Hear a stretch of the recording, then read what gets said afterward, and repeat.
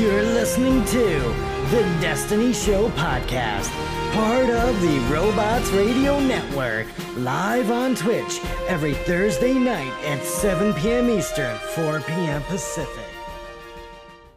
Robots Radio presents...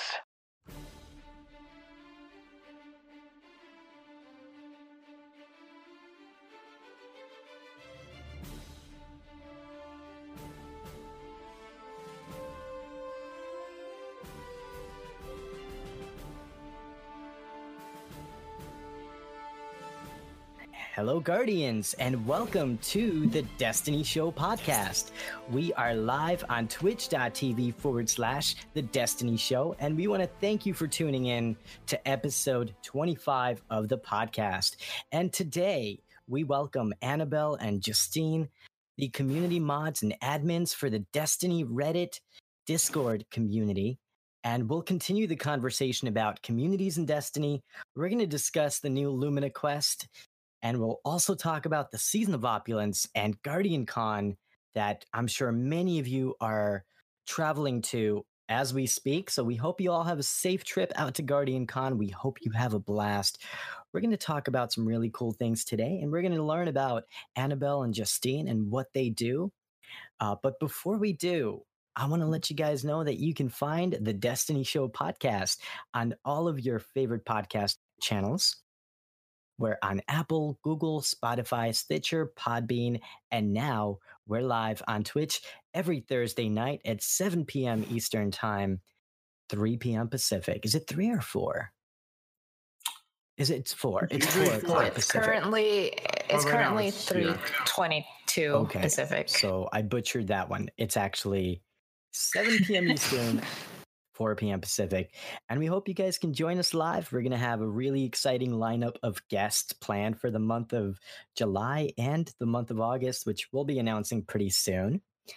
And beyond that, you can also follow us on Twitter at The Destiny Show. And we also have a website at destinyshow.com where you can find all of the show notes for every episode that we've done.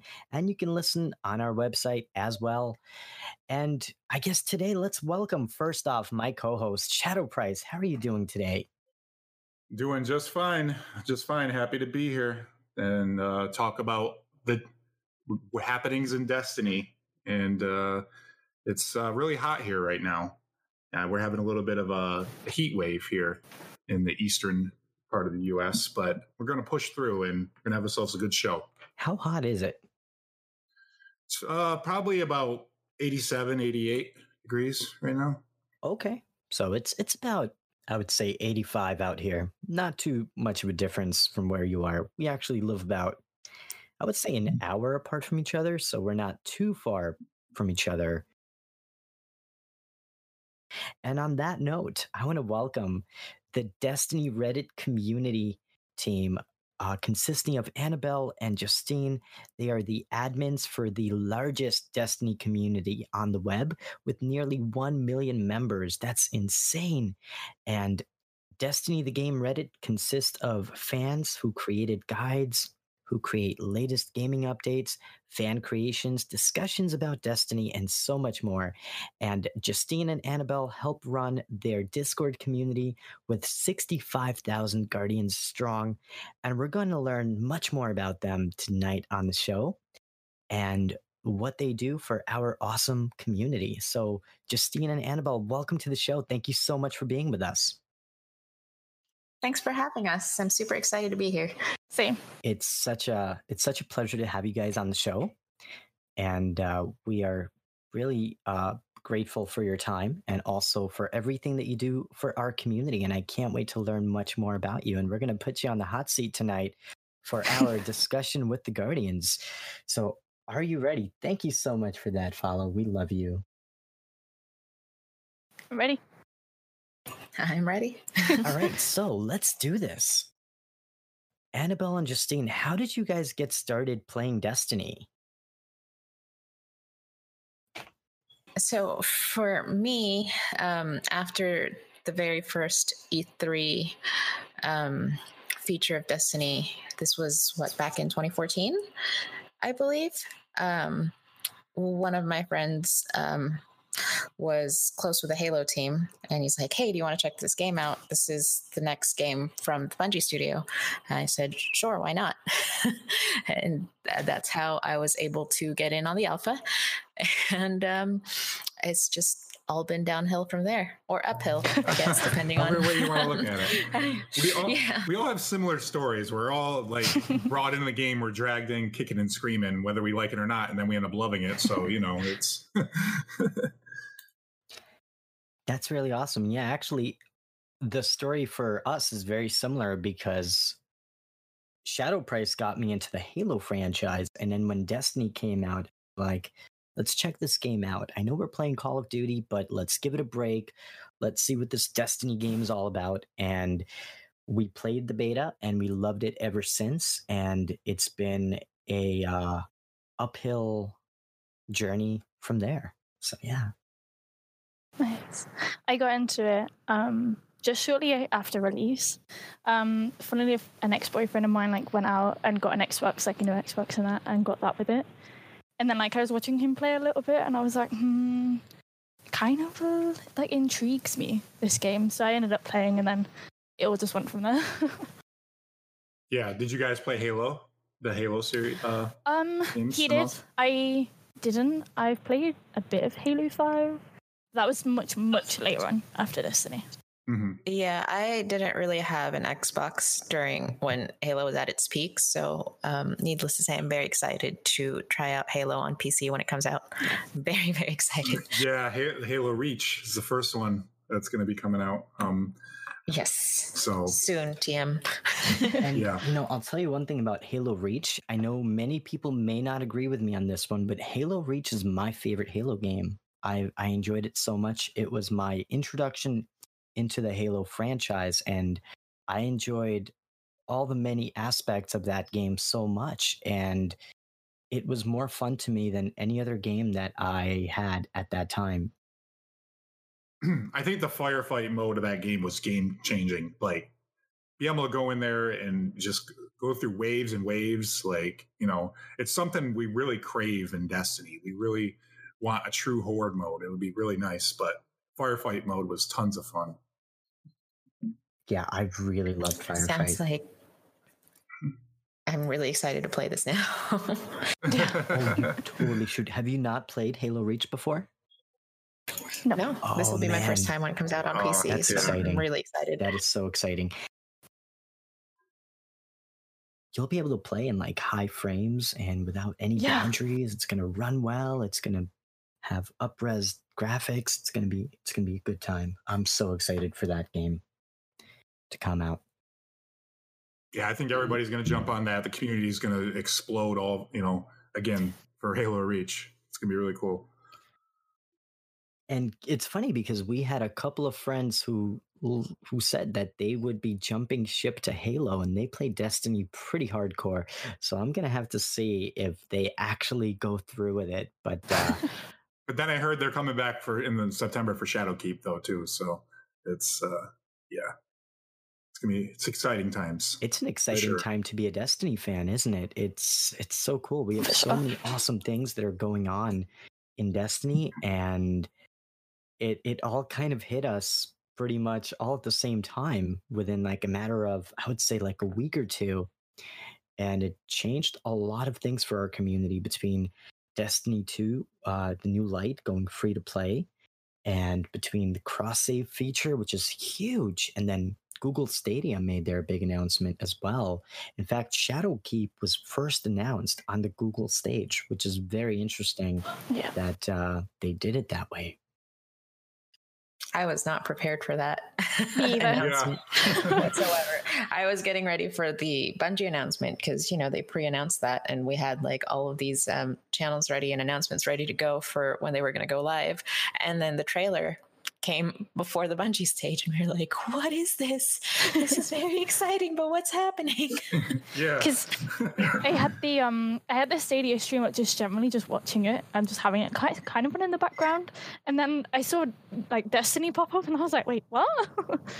It was stop the presses. What's going on here? We did not expect this. It came out of nowhere. There were no leaks. There were no rumors whatsoever. And yeah, I think for a lot of people who were watching the Stadia just because they're interested in what Google has to offer, to see that all of a sudden and be like, oh my God, there's a Destiny announcement here. It was really cool.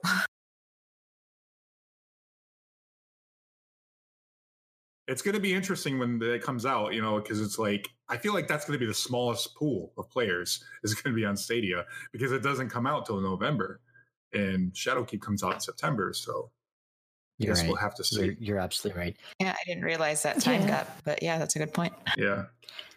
Yeah, it's going to give them a chance to essentially beta test Destiny on Stadia to make sure that it works well. And I understand, we're not going to have too many people on the platform right away, but I definitely see the potential in it, especially with Destiny 2 going free to play. I think that it will encourage more people to, at the very least, check it out. And if it runs really well wherever they're located, because it's always going to be internet dependent because it's an online game and Stadia is a streaming platform. So you're always going to have that consistent internet connection in order to be able to enjoy the game. But it's exciting about the prospect of being able to play Destiny on your iPad and your mobile device. Like, that's a really interesting idea, and that would be pretty cool. Yeah, it'll be great for those who travel. Oh, absolutely. And I'm excited to see how it would work in like real world scenarios. Yeah, I'm also interested how it's going to work with xCloud too, with that coming this year as well. Yeah, that's a good point. Microsoft did make the announcement at E3 about xCloud, and it almost feels like Sony is starting to rely on the Microsoft Cloud platform also because of the partnership that was announced. I want to say it was about a month and a half ago. To use the Azure servers and everything. So it's going to be really interesting to see how it all plays out this fall and going into the future. So, Justine and Annabelle, what do you guys do in the Destiny the Game Discord community? So we are basically in charge of running it, making sure that everybody's playing nice. But some behind the scenes things that we do is like preparing FAQ for new players. That's one of the projects we're working on right now.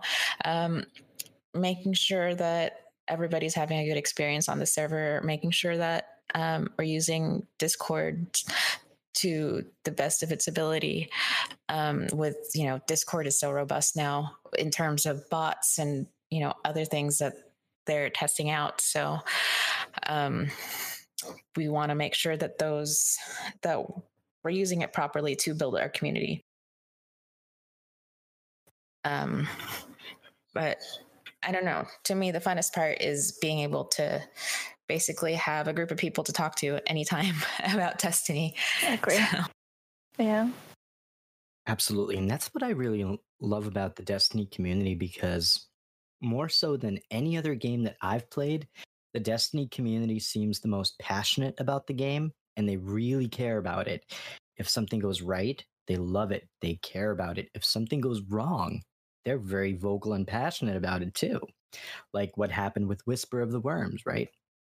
So that was interesting. Nerf day, yes. I totally get why they did it, though. I totally get it. Yeah, I mean, me too. Look how fast Galron goes down. Like, can you imagine how fast he'd go down with like 5 or 6 whispers shooting right at his hit spot? I mean, totally get it. And I mean, the interesting thing about the Whisper nerf is all of these other weapons have been allowed to shine, right? Because you no longer have to have Whisper as your heavy exotic. So I see why they did it. And it's been an interesting season so far in terms of what's meta and what's being used. So it was a painful day in terms of community reaction, because you're right, the Destiny community is very passionate. So and many don't hesitate to say that, which is fine. It's great. We can have a conversation though about it. It's something we can talk about. Exactly. So. it's nice in a way to see people care, as opposed to, they make this change and no one really says anything about it. It's nice to see. Yeah, on both sides, people who are upset about the nerf, and other people are like, yes, it's given other weapons time to shine, and I like variety. I like using different weapons. I don't like using the same weapons all the time. So, I mean, sometimes I do. I'll pick my favorite ones, but then I like to experiment with other weapons too.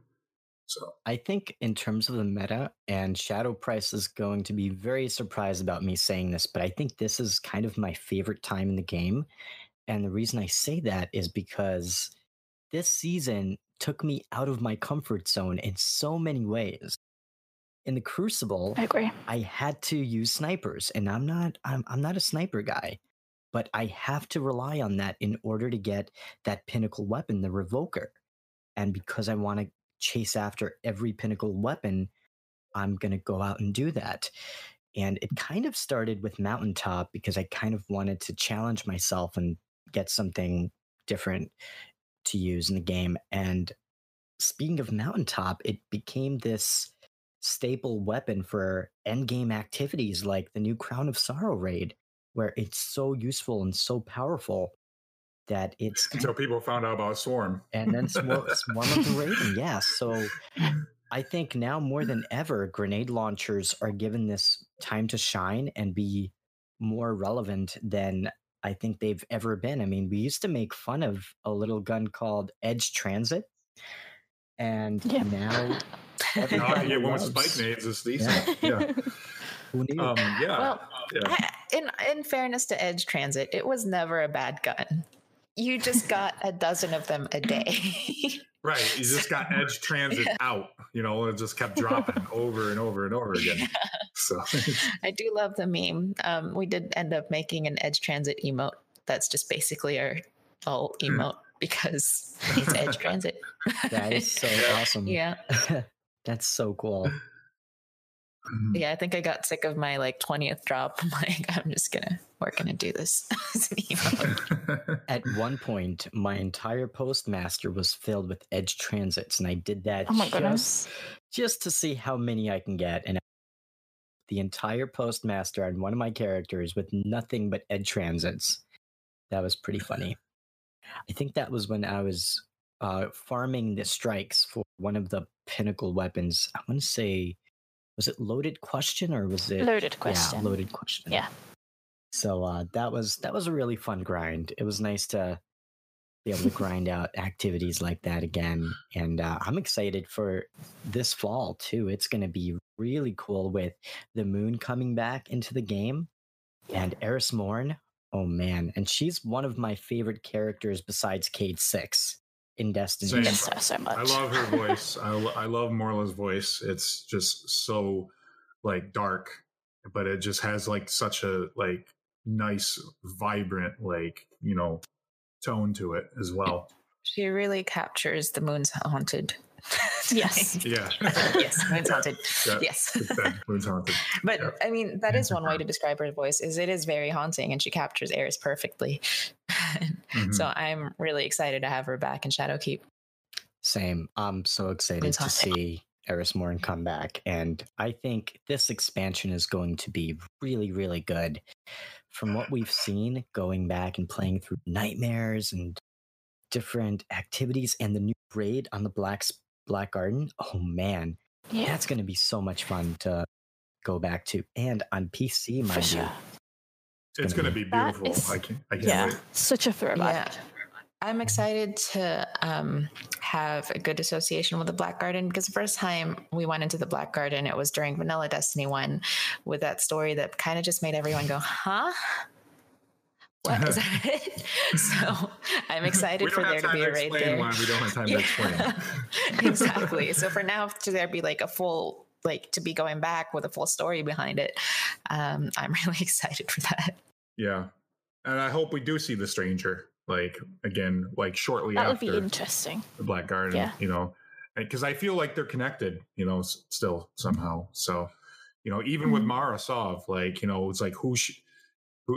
when she was in her throne room and everything in the Ascendant, playing when we go see her, like, she was talking about her and everything. So Yeah, absolutely. It's going to be a really fun expansion. And looking at the collector's edition and all the cool little things that's going to have, I'm so excited. I think that we're going to get a lot of lore this fall too. And I'm going to bet that we're going to see a full-sized campaign. There's no way they're not going to give us a full-sized campaign with they this did one. say it was going to be about the size of Rise of Iron. That's so. Okay. That's what I've read as well. Yes. Yeah. That's Rise of Iron was pretty good size, actually. I enjoyed Rise of Iron quite a lot. Yeah, me too. Well, and think about this. Rise of Iron kept us playing for an entire year, right? Yeah. I mean, granted, they did have some little seasonal updates, but Rise of Moments Iron of Triumph or Age of Triumph, when that came in, like that was like the best update to Destiny. Like was that when we got to play all the old raids again. Yeah, I think that April update when we got the old raids back, I think that's probably one of my favorite updates because going back to the Vault of Glass and being able to get an exotic version of your favorite weapon, that was a lot of fun. That was a really good time. And not only did they add one raid, but they gave us all the raids. So that was such a cool time in Destiny. I had so much fun.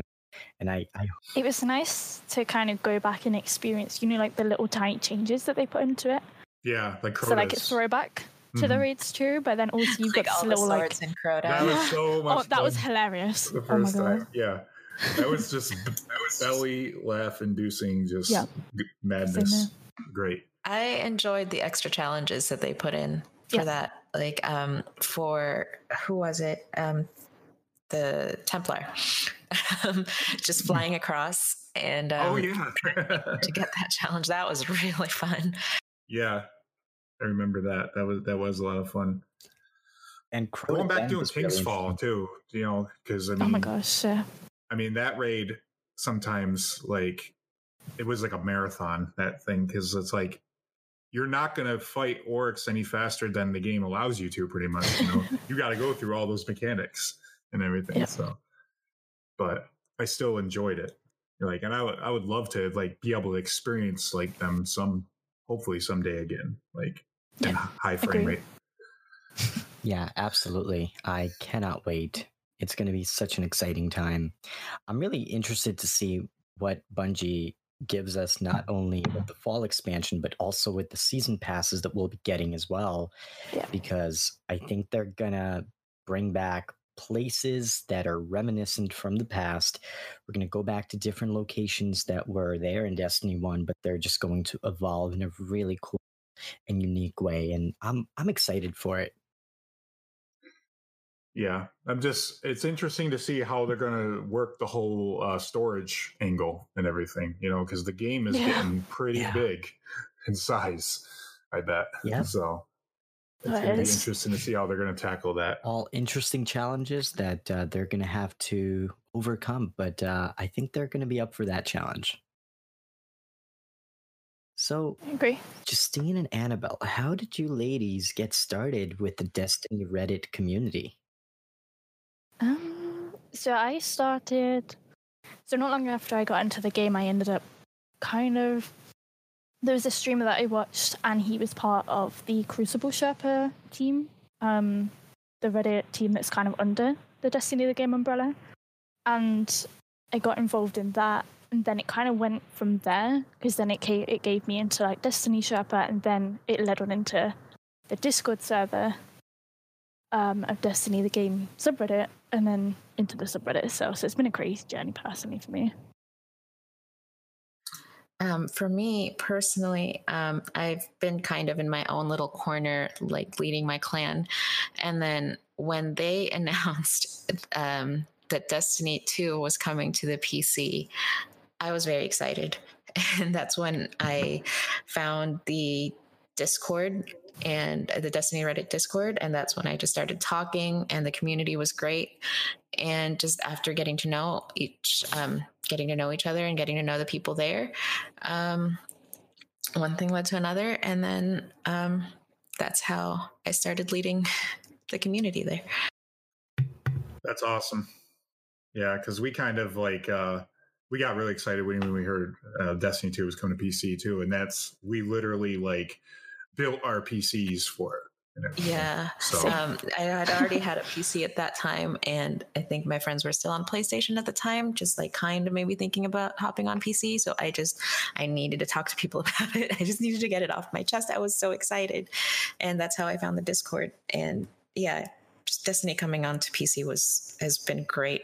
I'm really happy that it's on PC. And, as much flack as Activision gets, it was through Activision that Destiny, we were able to get it's not even a port. It's a beautiful. Yeah. No, I hesitate to call it a port. It's a great game on PC on its own. Absolutely. So. Vicarious Visions knocked it out of the park with the way they presented it on PC. It was great.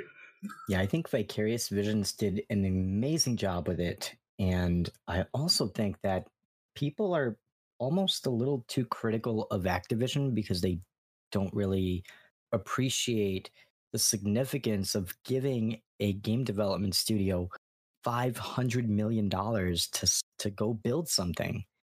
And that's a pretty big leap of faith for a company to have to make. And from a financial standpoint, they have to make money in order to support the developers. Because if you ask the developers, hey, you want to come build Destiny for free?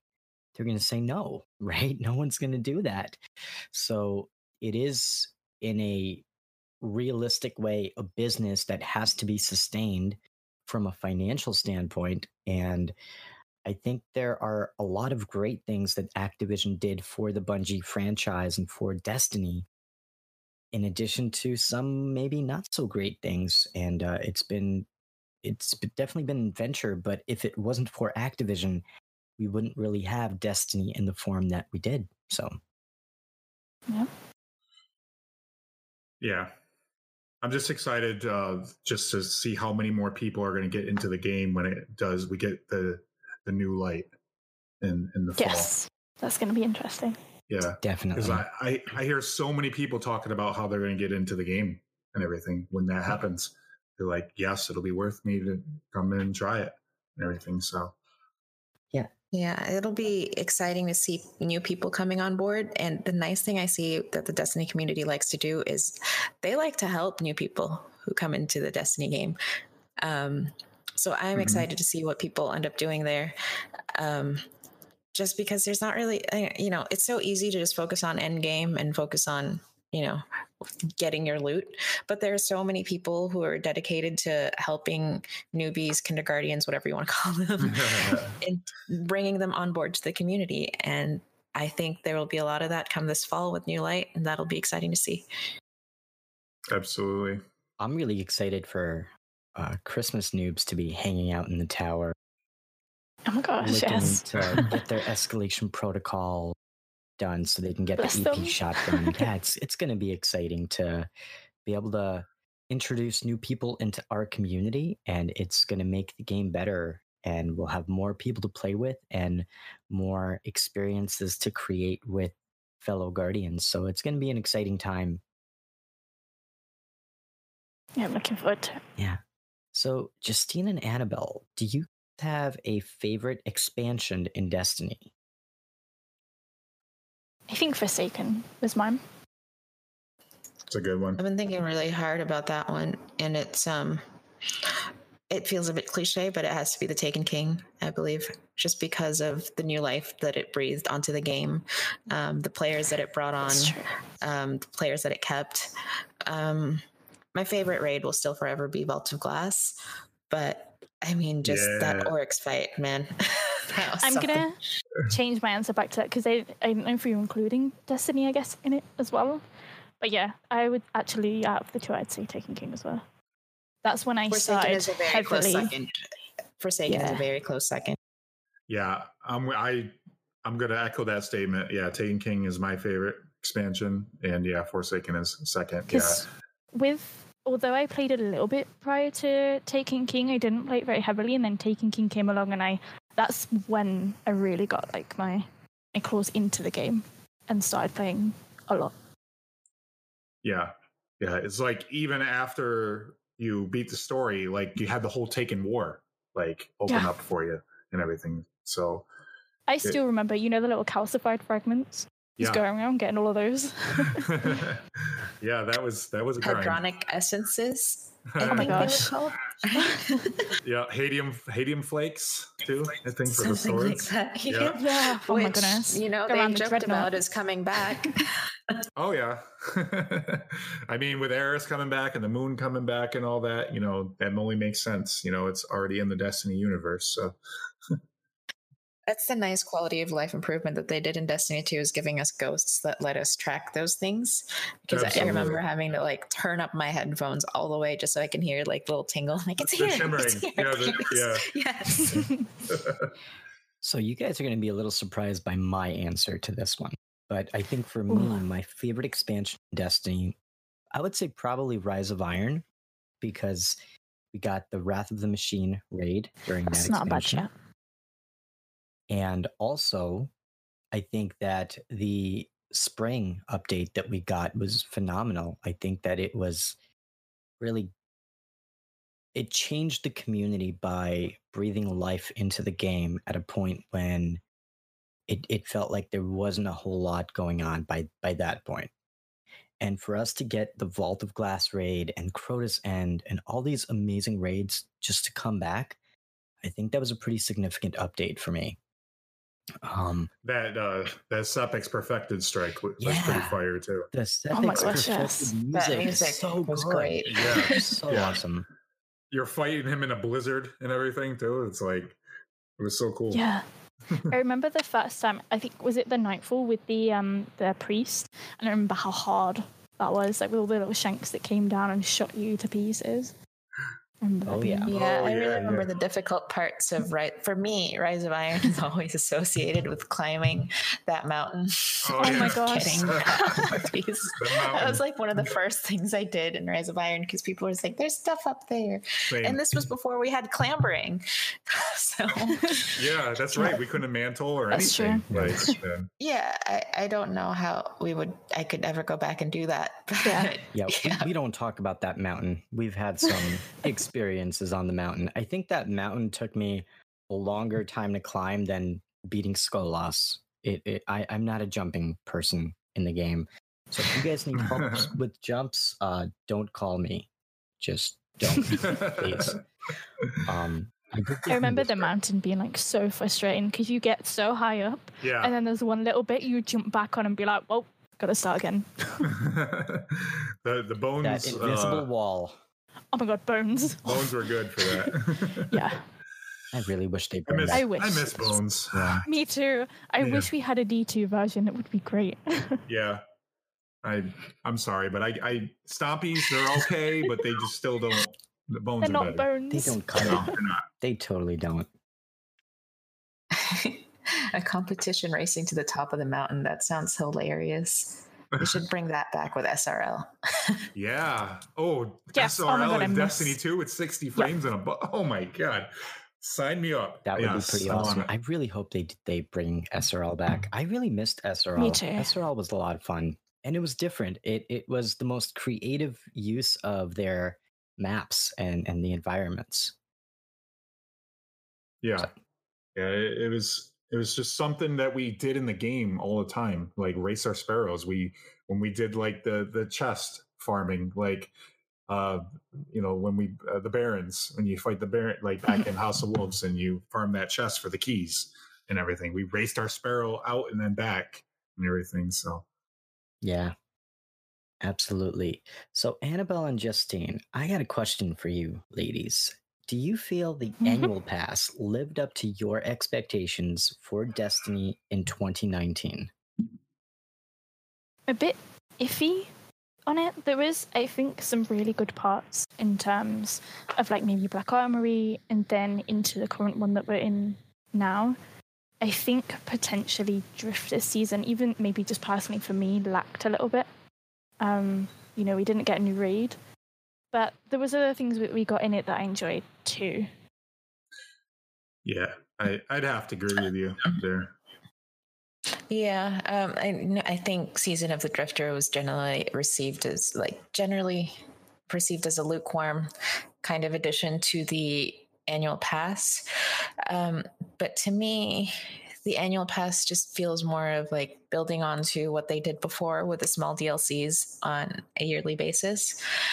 But I'm excited that for the next expansion, it's not just one annual pass and you can pick and choose which seasons you want to pay for. I agree with Although, that. let's be honest, I already pre-ordered the deluxe edition that covers all 3 seasons. But for most players, not everybody loves Gambit enough to pay for a full season's worth of it. And if they want to opt out of that, it's great that next year they will have the option to. Yeah, I mean the good thing they had good lore with the Drifter. That oh my god, that lore was amazing. Yeah, I saw just that Drifter versus Vanguard. Like you said, you came from an RPG background, right? Yes. So to see like that in Destiny's, like, oh my god, they're embracing the RPG elements. Yes. So I am excited to see what other RPG elements they bring into with Shadowkeep and other future expansions, bearing in mind that they've said that they will be embracing this side of them. So I'm really excited. Yeah, absolutely the same. Like, I think I really like Opulence, like as far as the activities goes and things like that. The menagerie is a lot of fun. It's a lot of fun. It really is. Because you can have 6 people playing, with you. It's not just a fire team of 3 or anything like that. It's like a full raid team. You can just get in there. Initially, when I saw the roadmap for Opulence, and I was like, new 6-man activity, I was like, maybe it'd be Crucible, like Rift, like something like throwback. And I never expected Menagerie. So when it came about, and I was like, wow, okay, I'm down. Yeah, and the loot is actually good. And the fact that you can just like choose how loot exactly by slotting in ribbons with your thing. Mm-hmm. Yeah, it's genius. Yeah, I think for me, the annual pass, in some ways, it was kind of a mixed bag. And the reason why I say that is because I like what they brought into the game for the most part. I think that in Black Armory, that grind to unlock the forges, it was not fun. And I know so many people, including myself, who have not even unlocked all the forges on all 3 characters because of how just not fun the experience of getting that unlocked was. But I also think that the lore that we got with the annual pass has been absolutely amazing. We got some of the best lore. It's just, I wish they brought an extra strike with each season. Yeah. Maybe add a couple Crucible maps to keep things feeling a little bit more fresh. And I don't know about you guys, but I kind of miss getting stories in the game and getting traditional campaigns. And I think that these are experiences that enhance a game. And when it's missing there, it almost feels like somewhat of an incomplete game. And I understand it's challenging for the developers to create content on such a consistent basis, but I still kind of wish that they were able to do a bit more with that. Yeah, I agree.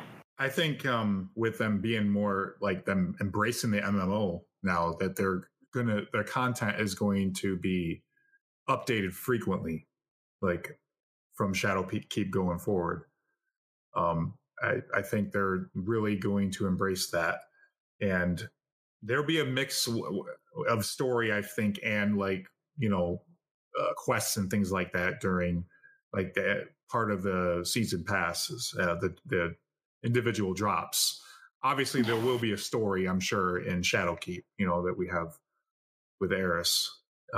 We got to figure out why she's been gone for so long and what she's been doing. Yeah, it's going to be really exciting, and I'm really interested to see what lessons from this year's annual pass they carry over and use for future updates, because Bungie has been pretty good about listening to player feedback and acting on it. And sometimes it does feel like they don't act quickly enough, but I do think that Bungie is more responsive to player feedback than they've ever been before. I agree on that too. It was nice, the Bungie stream that they did when they announced, everything about all the changes. It was nice to see, because they explained a bit about, what went off like back end and what their changes are going to be kind of like in the back end too. So it's nice Yeah. intriguing. And they said, So- right, Yeah. during the Vidoc, they're like, we wanted cross save from beginning. It's like the Destiny had already shipped, or it was about to finish, and they said for capital R reasons. So, that they couldn't make it happen at that point. Let's take a minute to speculate. What's capital R? Is it a person in some department of some company? Who's R? I think it's Activision. I think it's multiple things. That could be Activision, PlayStation. Because PlayStation really want to stick it to Xbox. You saw what happened That's true. at E3 in 2013. Agree. I mean, Microsoft kind of dug their own grave with what they did there at that show. They already lost that's that a good generation. point. I think that Activision Sony contract, while it's great to have gotten that money and gotten that marketing out of the door, I think it did hold them back in terms of cross save because of the whole strike exclusive, and there were a couple of guns that are exclusive to PlayStation, and I'm excited to get those in September. So yeah, the Wave Splitter and oh my goodness, the strikes that we didn't get. Yeah, and what about that new hand cannon that has that crazy scope on it? That's going to be so cool to play. Oh, the heavy hand cannon, or the one that they teased in the Vidoc, right? One from the the one that's Vidoc. got a scope on it. Yeah, It's it's a special slot. Yeah. I don't know. I'm excited for that heavy bow. Yeah, the heavy bow. yes! Too. Oh my gosh, Yeah. same. That's going to be so awesome. Very exciting. Yeah, I thought that was like one of their best Vidoc they had ever produced. Like, I agree. I thought that was outstanding. The amount of changes and announcements and everything that came into that, I remember finish watching it and be like, oh my goodness, I'm so excited. Yeah, I remember watching Fireteam chat the next day, and Destin's like, they fixed everything. Everything that we didn't like before, they fixed it. Yeah, it's coming in Shadowkeep. And it was nice to see the community reaction to it being really positive, I think, to it as well. Yeah. Totally agree. For sure. Totally agree. So, Annabelle and Justine, what do you do when you're not playing Destiny? I like to play with my dog, whose name is I'm actually surprised he hasn't made himself known while I'm here on this podcast, but his name's Gambit. Nice. We've had him before the game mode. We had him before the game. That's so awesome. When they announced the game mode Gambit, I was super excited, obviously. And it's a fun game mode. And but he's a sweetheart. The Gambit devs are aware of Gambit. I've sent them pictures. Named after the X-Men, Gambit? Yes, he was. Nice. Yeah, he was adopted and named after the X-Men. That's awesome. He came before the game mode, and I like to joke that the game mode was named after my dog. What kind of dog do you have? He's a mix. He's a Sheltie Terrier mix of some sort. Yeah, but he's a sweetheart when he wants to be. That's really awesome. I actually have a little dog of my own too. He's a little Pomeranian Chihuahua. He thinks he's a lot bigger than he is, but he's only 12 pounds. But he's awesome. Oh, that's adorable. Yeah, he's great. He pretty much goes everywhere with me. He's been a big part of my life, and I've had him now for almost 7 years because I've had him since he was 8 weeks old, and he just turned 7. So it's been really cool. Yeah, he's a cool guy. Yeah, no, he's great. He's portable size too. That's so cute. And Justine, what do you do when you don't play Destiny? I want to say sleep, but that would be contradictory to a running joke that I don't sleep. But no, generally, kind of cheesy, but I think about what I could do in Destiny, what I could be doing. All the time, usually I'm just working. Is there any other games that you like to play? Any you like Nintendo games or any of those other I've been playing. Funnily, at the minute, I've been playing a lot of Sims because Sims had an update to it with their island living. So I'm playing a bit of that. That's cool. Oh, that looks fun. No, it is. You can get your Sim to be a mermaid. It's great. I just started playing Mario Maker 2 last night, and Have you made any cool levels? I'm going to leave that up to my kids. I'm going to let them make some cool levels and everything. Oh, I thought they were going to play your levels. No, it's going to be the opposite. I'm going to play their levels. I thought you were going to make like a super difficult level for your kids, like get this, and then you're out of chores or something. I don't know. I'm all about the play. They're going to be the create. I'll be like, all right, create me some maniacal jumping puzzle, and see what I can do with it. Yeah, I actually have not gotten a chance to play Mario Maker, but I do have it. Just been waiting for some free time so I can play it, but I've been busy in Destiny and work and podcasting, so I haven't yet had a chance to dive into it. I'm also not one to make new levels. I'm not really good at that, but I enjoy playing other people's levels and playing through story mode and stuff like that. That's why you let the kids do it. They're Exactly. good at Minecraft and Fortnite. That's why you have kids, so they can build your levels for you. That's a good idea. Maybe I should get it and give it to my brother and be like, here, make me a level. Yeah. And then I'll try it out. Absolutely. They love doing that. They're like, They do. Yeah. My brother's like the perfect age for it as well. Bungie feedback. Just get kids on board to build all of the content. They can build new strikes. They can build all the Crucible maps, and we're going to be good to go. Cheap labor. Sword, easy. So, ladies, do you have a favorite food? Yes, pizza. Pizza. Ooh, good choice. You cannot go wrong. Good choice. You can go wrong with pizza. What kind of pizza? Pepperoni. Ooh, It's the best. I like you already. Yep. I love pepperoni. Pepperoni's my favorite as well. Although one time I did have a gyro pizza, and oh man, it was so good. It had like A gyro? gyro. Pizza? It had Like a massive. tzatziki sauce Oh. and like lamb shaved meat. So good. Interesting. So good. And Shadow Price makes some pretty good pizza as well. Isn't that right, Shadow Price?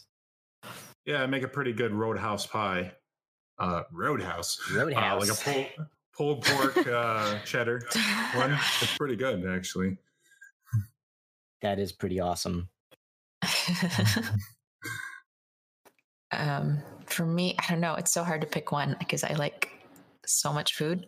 If I had to pick one, it's probably sushi. Man. Yes. Yes. Actually, we have a little tradition on the show at the end of our discussion about the Bungie Weekly Update, or This Week at Bungie, as some may call it. We rate the content in the form of spicy tuna rolls every week. Because my we God. love spicy tuna rolls. I did see that. And I love spicy tuna rolls. Yeah, me too. I'm coming to get some spicy tuna rolls tomorrow, Corn. Yes, we're doing it.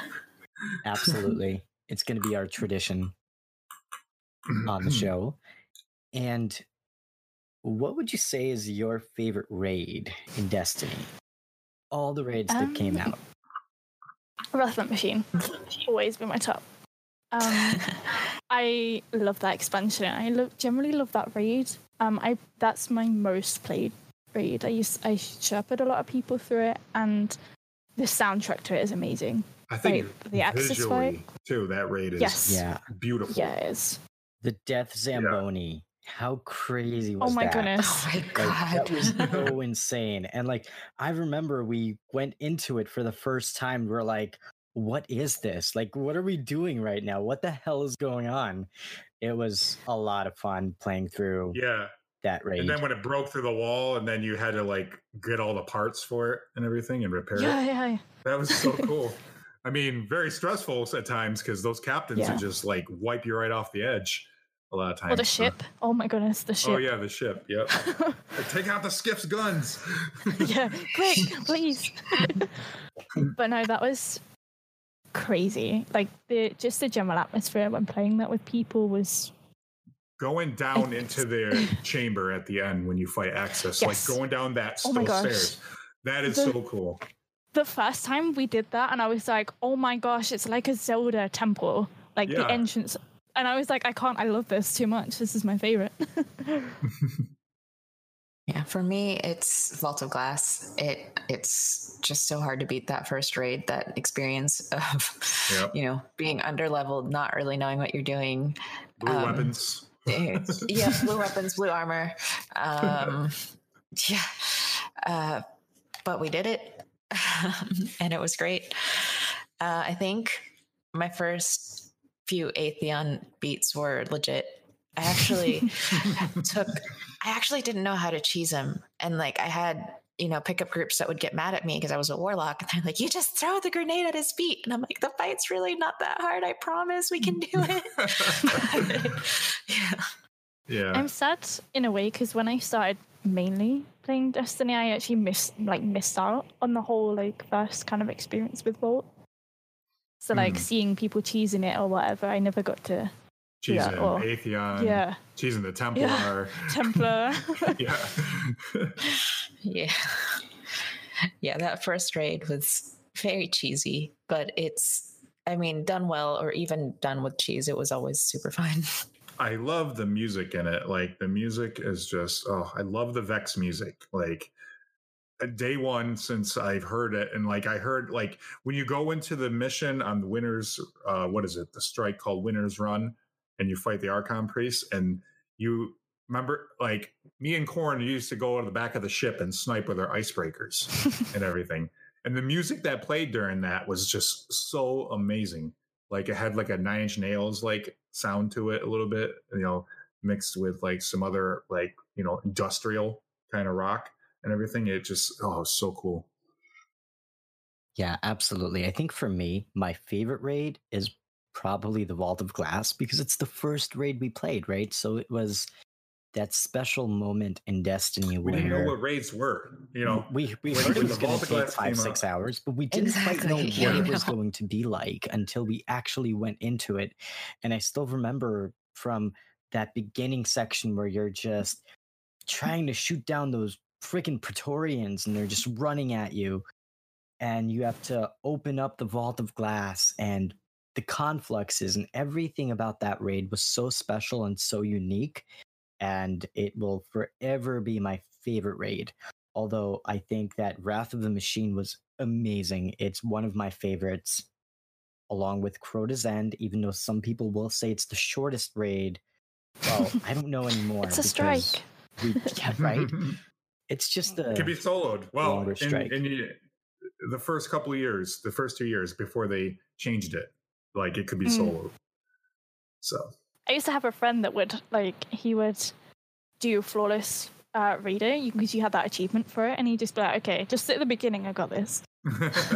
Yep.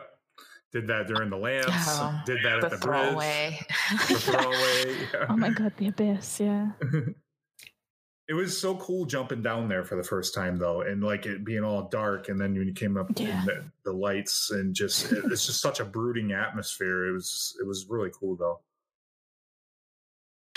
I remember making a run for that chest that could drop an exotic in Crota's End. I don't know if you guys remember that, but you just drop and try to avoid the thralls. And I know a bunch of my clan ended up getting Gallarhorn from that chest. Yeah, I know someone too. You didn't even have to do the full raid. Just try to make it to that chest, please. You know what?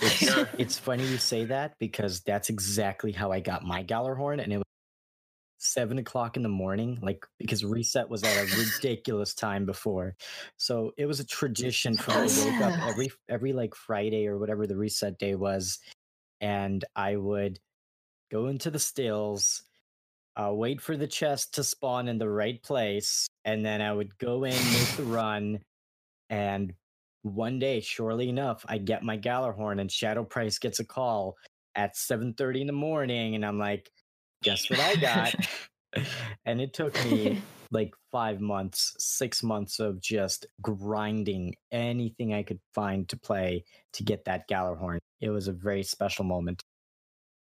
Yeah, I mean, I literally had to delete characters because I wanted to get the gun. I wanted to get some good rocket launcher, and I wasn't getting that one. So I was like, all right, well, I'm not getting that one. So let me at least try to get Hunger of Crota. Hunger of Crota, yes. Because I didn't have that either. It's like, oh, you need a tracking Baby rocket launcher Gallagher. at Coda. Aw. So I did finally get mine the day after Valentine's Day, though, and it was at a Crota raid. It was at the Crota when I got it. Bungie loves you. They really do. Confirmed. Bungie love. Aw. Or they hated me because I got 6 troops before I got no. so. It took him like 3 runs of the last Wish raid to get his 1K. Oh my god. I was a little salty 2. about that. Oh, was it 2? I'm sorry. It was Wow. It was 2. You're helping your case so much right now. So it took me 2 runs to get it. It took me like 50. What can I say? I'm good at picking the chests. Clearly.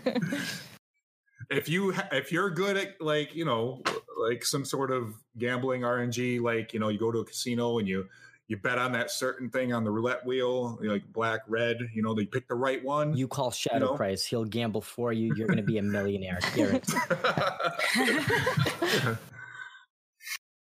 He's like, good luck, Chuck.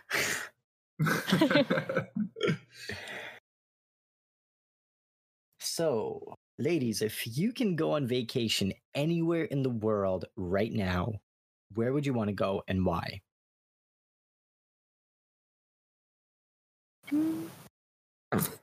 First thing that came to mind was Japan. I've been there before, but it's such a fun place to visit that I would love to go again. Yeah, I want to go there just to try the sushi there. I want to see how amazing. Oh my god, it's amazing. Yeah, it's amazing. It's a different experience for sure, but there's just so much to see in that country. I mean, I only went to Tokyo. I was mostly in the Tokyo area, so there's still like a whole rest of the country for me to explore, and I'd like to be able to do that someday. I think for me, it's I want to say the Maldives, even though that might be kind of a more common-ish answer now. But like, one of my friends went like a while ago, like a couple of years ago, and like just the pictures and seeing how stunning it looks, and I think it'd be nice. Where was that again? I'm sorry. Maldives. Huh. Where is that? Let me find out real quick. So I totally agree about Japan because I'm a sushi fan. I love sushi. Sushi's like one of my favorite food. And yeah, you got me hooked on it. So yeah, that's true. We kind of keep each other in check. But I'm really fascinated with the Japanese culture just in general, and watching different documentaries about Japan. Like, it makes me want to go there and to see how the Japanese people live, and to try the food, and to go to different historic landmarks. So I'm definitely looking forward to at one point to go to Japan. That's definitely on my to-do list.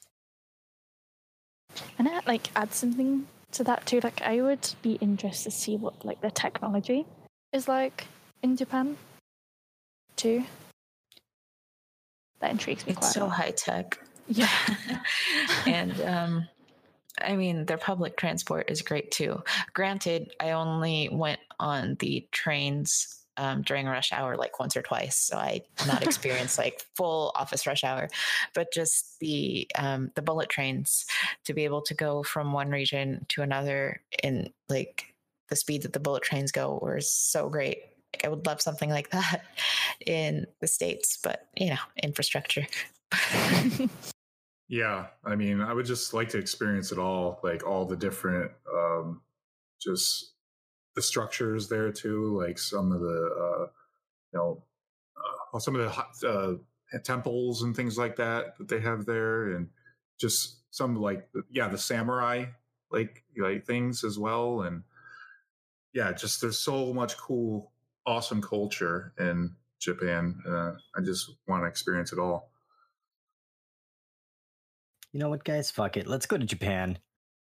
Let's do it. Instead of GuardianCon in Japan. I'm convinced. You guys convinced me. I bet they have a lot of gamers in Japan too.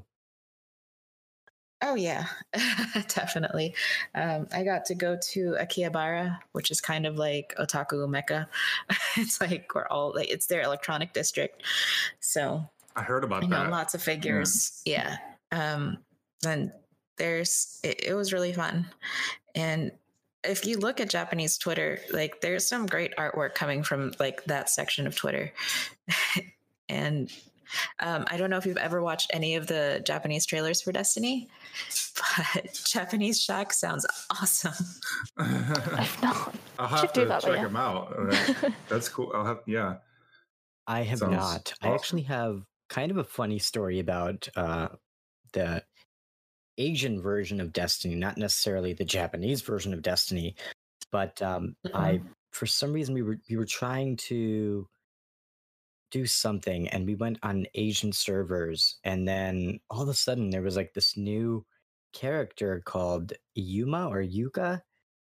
Yuna. Yeah, Yuna. Yuna. There you Yeah. go. Like, Yes. that's like Zer's. It took me There's like Zer. it took me over a month to figure out what she actually was, and because once you go back into Destiny on the NA servers, that character is still there on the menu on the Yep. Oh, it director. is. So I was Yes. wondering, like, is this something from a future expansion that they accidentally put into my game? So it took me a while to figure out what that was. But that was kind of Yeah, cool. I still have a Yuna milestone in my NA instance. And like, I should really visit Yuna, like go back to Asia and just visit her to clear this, but it's just there. I remember, like, because one of my friends, he plays or is like generally plays in the Asian servers. I don't know what Celery. The Celery explained to me what she serves as a vendor purpose. Yeah. I find it kind of intriguing. From what I hear, she is a vendor that sells exotic items through the floor. It's kind of like to rent, isn't it, for a certain amount of something? Something like that. But I believe they're not powerful drops, I think. Huh, interesting. I don't know. I think there's something different about microtransaction requirements in Asia that they were allowed to put, or that they put Yuna in. Because even if you launch the game in Asia servers now, it's not called Destiny, it's called Destiny Guardians. Guardians, So that's right. Yes. Yep. Yeah. So there's like little tweaks here and there for Destiny in Asia. If I could pay $5-10 to get my Gallarhorn, that would like change my life. Oh my god! I would do it. Can you imagine? I would totally do it. The amount of time that would save me. Oh, yeah. Take my money. Please take my money. Speaking of which, have you guys seen the new lore emote that came out? Mm-hmm. Yes, I'm still debating on whether or not I want to get it. But let's be honest, I'm probably going to cave. Yeah, I got 1,000 silver burning a hole in my pocket. So yeah, I'll probably end up getting it. You never used the Forsaken Silver? No, I haven't. Me neither. That's why I have 1,000. So That's awesome. Might as well use it on that. See, The lore book is amazing, volume 1. It's great to have like a physical version of this book because, it's one thing to read it like on your phone or on your PC, but to have like a physical book with the lore. And Book of Shadows is a great way to start because that was honestly what got me reading into the lore in the first place. So to have a physical book of that is exciting, and I'm really excited to see what volume 3 will have, or volume 2. Sorry, I'm excited to. I was gonna say I'm excited to actually get my lore book because mine's with my other half in the US, so I get that soon. Yeah, he's bringing it over on Friday. I get to read it. I can now be more lose my mind, maybe. I've read the entire Grimoire anthology, the volume 1, in like one sitting, and I kid you not, I literally sat here doing nothing but reading this thing the entire day, and I was like, wow, this is so amazing. It's really cool when you can get so much backstory and so much perspective from all the characters that you played in Destiny 1 from like year 1 and 2, and to hear the stories or to read about the stories in the game, the different characters in the game, like what is his name, the Dredgen Yor. Very, very awesome read. And if you have not checked it out, do check out the Grimoire Anthology Volume 1. And I really want to get Volume 2, but I kind of have a slight dilemma that, and that is that they are charging like $12 for shipping. And I just, like, I've done it before. It hurts. Yeah, right? Yeah. Like, what's up with that? I know it doesn't cost you I mean, $12 to ship a book. you can always wait for. I know what some people did is they waited for it to be available on Amazon, because they have Amazon Prime, and that way they don't have to pay the $12 shipping. But I believe Amazon's version is going to be slightly different from what they sell in the Bungie store, in terms of, I think, for Volume 1, for example, it's like leather bound, and for the Amazon version, it's just a regular hardcover, I think. You know what? I actually have a copy that I got from Amazon, and I'm pretty sure that was leather bound also. Okay, there we go. So I'll just wait for it on Amazon. And we'll be looking out for that. I actually did tweet out to the Bungie store asking them if it was going to be available on Amazon, because you never know with Bungie now publishing their own game. You don't know what type of relationships they lost from a retail perspective. So I'm hoping it will be available on Amazon, because 2 days, I get whatever I want, free shipping. It's a beautiful thing. That's a good point. I hadn't thought of that. Yeah. But that is a really cool emote that you can get, or not emote, I'm sorry, the emblem that you can get from the Bungie store. So that's kind of encouraging me to get it, but at the same time, I know I'm going to cave in and get the collector's edition of Shadowkeep, so that's going to come with the emote, the emblem ready. So Ooh. that's going to Who be... else is getting to get the physical collector's edition besides Cornholio? I'm probably I the already only one in the world. pre-ordered Oh, it. did you? Awesome. Same. I pre-ordered it, but without the game code, because it's going to be on Steam. So, yeah, I pre-ordered it the day they announced it. That's awesome. Cool. You're hardcore, and yes, I agree with you. I haven't pre-ordered yet because I did have to get the raid jacket, and it was just, I had to make a tough call. Do I want the raid jacket that's going to expire, or do I want this collector's edition?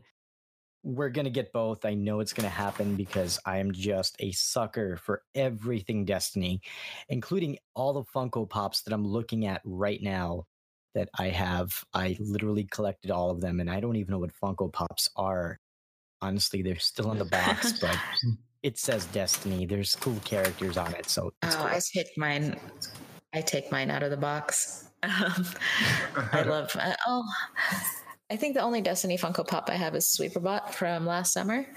That one's a good one, and I have a couple of Ghost figures. But yeah, it's really exciting to add more. Yeah, that's actually an exclusive one that I want to say came out at a convention. And yeah, it was during Comic-Con last year. Comic-Con, yes. But they had it available at like your local GameStop. So I rushed during like when they opened and they had a bunch. So that was nice. Very cool. Yeah, I think I got mine from GameStop too, and I just couldn't resist. Actually, I think the manager of the GameStop called me because he has my number in case anything Destiny comes up. He usually gives me a call to let me know, hey, you need to like make your way over to GameStop right now. So they're really cool. They take care of us at GameStop. So shout outs to GameStop. And that's really cool. That is awesome. And so to continue our discussion with the Guardians, do you ladies have any stories that you can share from your time in the Destiny community that was kind of special to you? Me personally, mine was getting to meet, like I met Annabelle at PAX West last year. And meeting a lot of others in the community as well. Like some of our other fellow admins. And then some in the community too. I love that. That's awesome. Yeah, PAX West was definitely very special last year, being able to meet like a lot of the team and just getting to meet everybody. And like unfortunately had to cut my convention, like the conventions I could attend this year, but PAX West is like, nope, got to do that. But in terms of community stories, I think one of the nicest things off the top of my head that happened recently was when we changed over our server icon for Pride Month. I don't know if you saw that. But we changed our icon to a rainbow one for Pride to celebrate, our guardians that are in the LGBT plus community. And Destiny itself has a lot of LGBT plus characters, which I've always loved about Destiny. And just, of course we got, you get some haters, and that's fine. We're used to that. But just to see the guardians that really appreciated that, it felt really nice. It feels like a little gesture to just changing a server icon, but for people to come up to us and be like, I really appreciate that, and I feel really included into this community. And there are people that normally didn't really talk that much in the server, but just that one little change, like, got them to start talking a lot more. And I thought that was a really cool moment. Yeah, that's really awesome. Yeah, and I know that Bungie is a pretty big supporter of the LGBT community, and they were participating in a Pride parade. I did see their pictures on Twitter, and it looked super fun. Yeah. Yeah, I think that Bungie is one of the most inclusive companies out there. They really bring all of their players together, and they welcome everybody. And I think Destiny is one of those games that's accepting and welcoming of everyone, and that's what makes the game so special. That, whether you're a male, female, gay, straight, from whatever country you may be from, whether you're from Japan or whether you're from the States or whether you're from Nebraska or anywhere in the world, I think that there are people out there who just love Destiny. Like, I could literally go into a gas station, and just because I have a Destiny shirt, someone's gonna say something and approach me and be like, "Hey, so you play Destiny?" And it's so cool how rich the community is with so much diversity and so many great individuals. That's true. And the thing you say about Bungie Studios being so supportive of the community, I think it trickles down into the Destiny community itself. I mentioned earlier that I don't know if I remember if I mentioned it, but Destiny was my first FPS. And traditionally, FPS communities are not very friendly to women. But somehow, here you have 2 women on an admin team for one of the largest Destiny communities. That doesn't happen very often. And for us to have this, I think it is reflective of Bungie as a studio making a game that is very inclusive. Yeah, I've always appreciated Bungie for that. It's the most social game I've ever played. Like, just being able to talk with people and just play raids and everything with everybody, and just get together and just do whatever, and talk about whatever.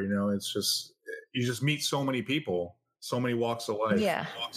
And it's great. Everybody's just a guardian. Like you mentioned, just going somewhere and someone pointing out your Destiny shirt and like, hey, that's cool. Or like, I went to the bank to talk about getting a car loan. And he's like, is that a Destiny sweater? I'm like, yeah, it's from the Valentine's event. Just like little things like that. It's fun. It's fun being able to connect with guardians on, any level. Absolutely. Yeah. And actually, I really wish I can go to PAX West someday, because I know that Bungie is there. They usually attend every year, and it's so cool to get a chance to see what's coming out in the game, and to be able to hang out with the developers. And we haven't yet had a chance to meet any of the devs, but hopefully soon. You did meet Cosmo. You did meet Cosmo. That's right. Yeah. And we're going to talk a little bit more about GuardianCon, because GuardianCon, is it happening right now, or is it just about to begin? I think it's just about to begin. I think people are flying in. Okay. But I believe it's July. Deidre and Cosmo have been tweeting all day. I know.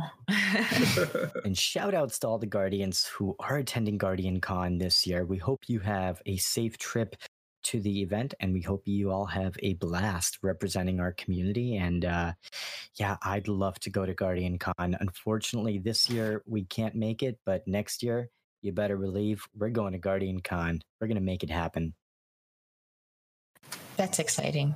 I wanted to go this year, but some things got in the way and I wasn't able to. But you know what? I'm okay staying in air conditioning. Not humid. The one thing that's always made me kind of hesitant about going to Guardian Con is it's in the middle of summer and middle of July in Florida. So, but it's in a convention center. And let's hope that everybody enjoys that air conditioning. Yeah, they've definitely upgraded from the few years ago. From a little bar. Yeah, definitely. Yeah. Yeah, and big congrats to Broman and Gadalion, who put together such an awesome event, and it brings the Destiny community together in a way that no other place has done before. So it's really awesome to see the community come together. I know that the big show is going to be there too. Gearbox is going to be there, and they want to show off their new game. They want to show off Borderlands that's coming out. So yeah, and the big show is going to be there. Giving out the belts for the world's first. Yeah, yeah, it's really awesome. They're actually giving away championship belts. Like, how cool is that? That is super cool. I love the incentives that they've done for people to get the raid done. Just from, I mean, the championship belts are really cool, and the raid jackets. Yeah. Although I am curious how many people will try to wear their Scourge of the Past raid jackets down to GuardianCon, because those jackets are really thick. It's really nice and warm, and Florida is also very nice and warm this time of year. Yeah, absolutely. I would totally wear that raid jacket. If I had a raid jacket, I would rock that all weekend. I don't care how hot it is. I would suffer through it. It would be worth it. Just make sure you get it dry cleaned after, because you'll be sweating right through it. Yeah, you'll be sweating. Right. So before we ask our final question for our discussion with the Guardians, if anyone in chat wants to ask a question for our audience, please type it in the chat, and we'll make sure to pick out some questions before we move on to our next segment. And thank you so much for being on with us. We really appreciate you guys. So before we continue our conversation about Destiny, I do want to ask of our guests, where do you see yourself in 5 years? Such a tough question. Totally is. I think I see myself settled down with my family in the next 5 years, and I'd love to still see myself involved in the community. It's been great. I mean, how old is Destiny now? But I'd love to see where this game and this community goes in the next 5 years, and I'd still like to be on that journey in 5 years. I agree with that too. I think another point personally for me is like potentially moving to the US and kind of experiencing US culture. That'd be a crazy journey. But then also, same thing with Annabella's being still involved with this community as is right now.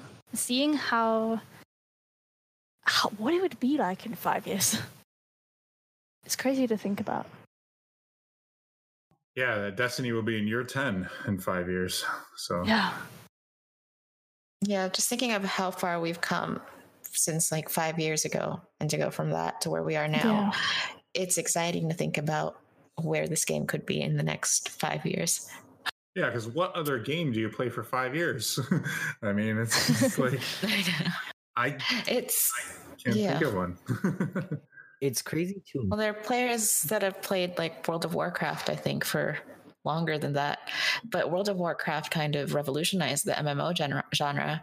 And I think that's what Destiny did for the looter shooter genre. Because before Destiny, there was Borderlands, maybe. And then anything remotely loot-like that came after Destiny became labeled as a Destiny clone or a Destiny killer or a Destiny wannabe.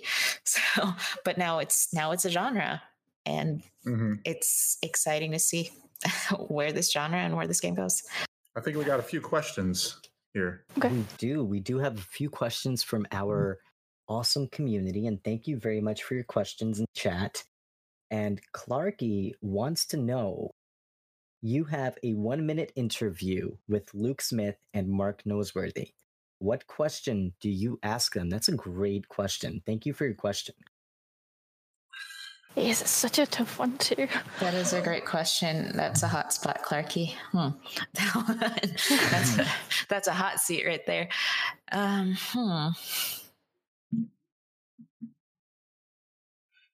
1 minute, huh? I got one. What was your inspiration for the Vault of Glass? True. I have one too. If you can envision a Destiny 3, what would it be like and why? And you can't dodge the question. You have to answer it. Repeat that one more time. If you could envision a Destiny 3, what would it look like? What would it have? If they're not allowed to dodge the questions, I'd ask about trials. Yes, trials. Just to help the community out. And it's such a hot topic. Yeah, seasick nerfs already. Kind of the joke. It's just, there's so much of the community that wants it.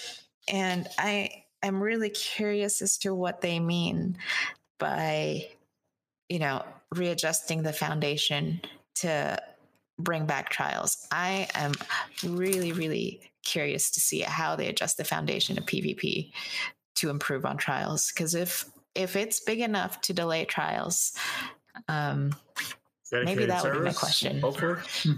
That's what I'm hoping for. Yeah, that's honestly what I'm hoping for. But I'm too scared to bring my expectations up that high, because then I would just be let down. So I guess in addition, as a follow-up to the trials question, it's exploring more of what their plans are for PvP and how they plan on changing it.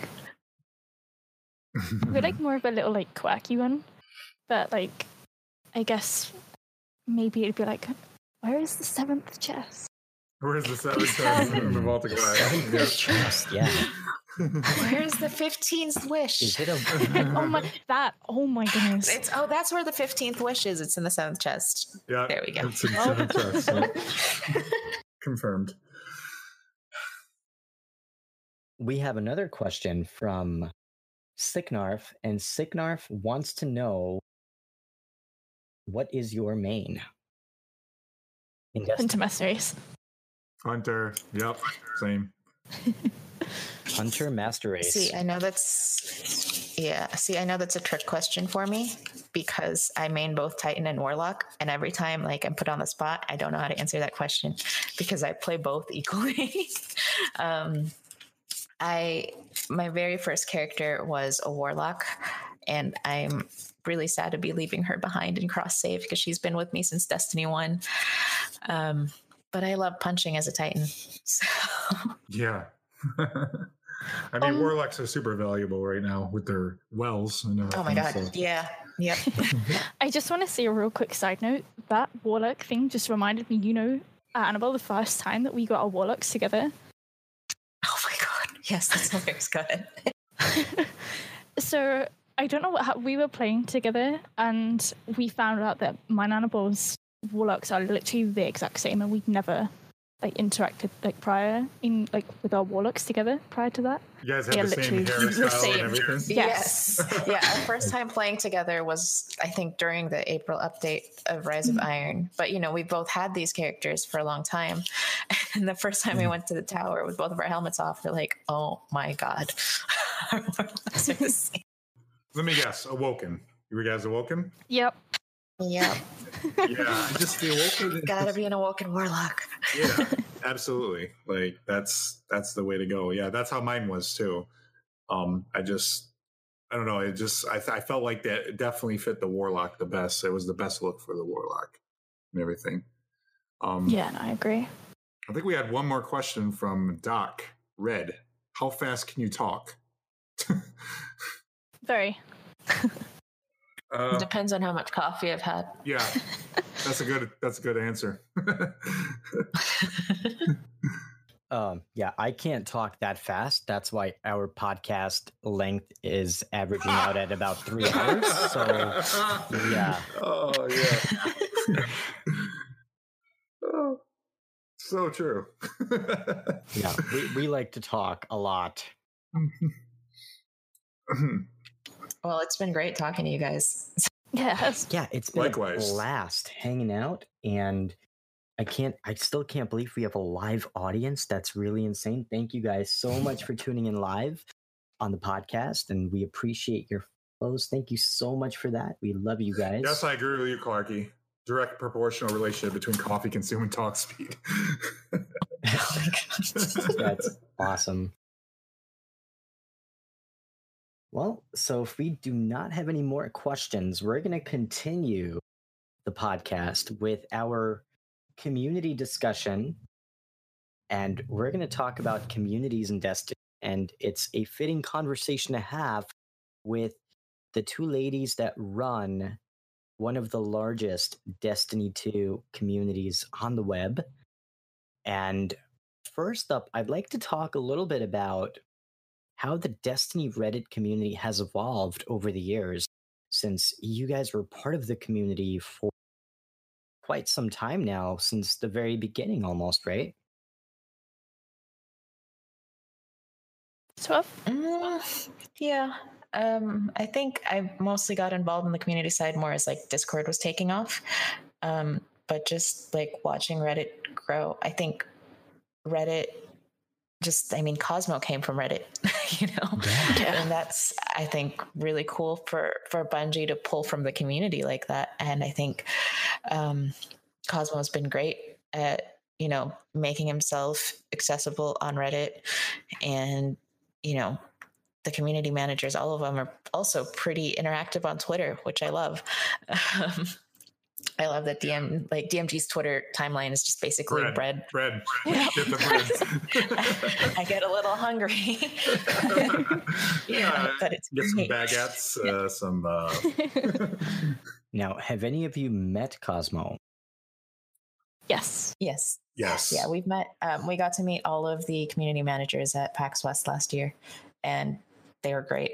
It was really great being able to interact with them in person, and talk to them about community. It was amazing. That's really awesome. And we went and had a little Bungie tour as well, so we met Cosmo there too. Yeah, Cosmo was very generous and gave us a tour of the Bungie studios, and that was a really cool experience. That's awesome. That's where the magic happens. Wow. Yeah. So how was that? That's amazing. I wish I knew about this beforehand. Wow. So how is it like going to the Bungie studio, especially being such big fans of the game? Like, what's it like that you can tell us Very exciting. without breaking any kind of NDA? 'Cause there's not really much we can say about obviously what happens inside, but it was very exciting from a fan kind of point of view, and also seeing what happens behind the scenes as well, and getting more and just learning. Yeah, because some of the behind the scenes things, they do the mocap there and everything too, like from what you can see and everything. So yeah, it's pretty and cool. it's great just seeing everybody working on your favorite game. And one of the cool things that someone mentioned that was a little bit different with their latest stream in Vidoc is how open it is. They show the offices, they show the kitchen. Great stuff. And yeah. It feels like you're in the studio watching that Vidoc, and I thought that was really cool. Mm-hmm. I remember seeing the kitchen in the Vidoc and being, oh, we saw that. Yeah, seeing the kitchen was really cool. So what's it like hanging out with the community managers and getting them? Are they the same way in person as they are during their videos and interviews and their tweets, I guess, in some way? Because that does show some of their personality as well. With what Doc's saying in chat with the community leader chat that we had with Deej at PAX, like they are themselves. I guess what you see is what you get, and what you know when you speak to them, that was amazing. And like speaking to them at PAX West, about the Discord and generally about the community, it's actually really trying to think of the word, very interesting. I think the coolest thing about being able to talk to them in person is, you're right. What you see on, social media and them on Vidocs, that is them. There's no like facade of like, this is my stream personality and this is my off-stream personality. No, they're very down to earth. It's great talking to them. And the nice thing about talking to them in person is you're not limited to 140 characters or 280 or whatever Twitter is now. And it's really admirable to see how passionate they are about their jobs. I was going to say that even just an outsider, just looking in from, seeing all the different events and things like they go to. Like I said, I've met Cosmo and everything, just being down there and they're super passionate. When they were on the GuardianCon stream, like a couple weeks ago, yeah. And like it was great just seeing their personalities. Pete Parsons sitting down there with Luke Smith, and it's and Deej reading from the little children's book. The law, yeah, and everything too. Yeah, it was so funny. Like, I mean, it was their personalities. They show through it, and it's like they are super passionate about it, and they really do love this game and love the community. Yeah. And it's so nice to see that, and so I guess in a way like kind of refreshing to see that when you meet them, you're literally meeting the same people that you watch or on the Vidoc, all of that stuff. And you can tell during the Vidocs how passionate the developers are about the game and making a video game that we can all enjoy playing. And you could tell, especially during that first reveal, that first Vidoc, when Luke Smith and Mark Noseworthy introduced a new Bungie that's on their own, and all the changes they're introducing. There was this kind of a human touch to watching them talk, and you could tell they were a little bit nervous at the same time, but that's kind of showing their human side and showing that they do care about the most money, but building something that they can be proud of and that we can all enjoy playing together. Yeah, it's really awesome. I can't wait for Shadowkeep. Like I just can't wait to get in there and like play with my Guardian again with all the new like MMO aspects that they're introducing in the game and RPG elements and all the new mods and the artifacts that they're bringing back. And how are we going to see differences in the subclasses? Are they going to change? Like, I mean, are we going to have more skill tree involvement with them? We'll be able to tweak them more. Like, bring Self-Res back. Right. and Bones of AO, please and thank you. Oh my gosh. Yes. I wouldn't say no to Icebreaker either. The Icebreaker was a pretty awesome gun, although I think it would be a little too broken for the game to bring back. Yeah. 100%. If you had to pick between Icebreaker being brought back or Gallarhorn, which one would you pick? Gallarhorn. Okay, that's so tough because I love both guns so much. But man, reluctantly, I'm gonna have to say Icebreaker. Reluctantly, because I think Icebreaker was the most fun during like strikes and really anything we were playing. Like I remember me and Shadow Price. I mean, we would go into a Nightfall and like the boss was so tough, and we would just have to like hide where the ads couldn't get to you, right? Go on the cliff and just snipe. That's how I beat Templar the first time. That's like that little perch and Icebreaker. Yeah. Yep. Everybody's up top, and the person down there with the relic is just running around and then dropping the shield, and then everybody's shooting their icebreakers from up top. Yeah. So I would have to say Icebreaker, but Gallarhorn is a very close second. I did enjoy the Gallarhorn based on how it looked and based on how it behaved. Although it was not fun when you were trying to get into a raid and you didn't have a Gallarhorn. They're like, you don't have a Gallarhorn? Oh my goodness. I'm sorry, dude. The We're LFGs. full. We can't let you in. I'm sorry. You don't have the loadout appropriate for this activity. What? I Wait, love you how- got a one-way ticket? You got a one-way ticket out of here. Just kidding. Do you know what I love? I love how the community's kind of put that into like this now that every time you want to joke about LFG, you joke with like, oh, must have Galahorn. Like, Yeah. must have 80 clears. Yeah. Those are the LFG groups you want to join now. It's like back in the day, those are the LFG groups you wanted to avoid. But now it's like, yeah, I'll join the group that requires Galahorn. Yep. That's fine. Absolutely.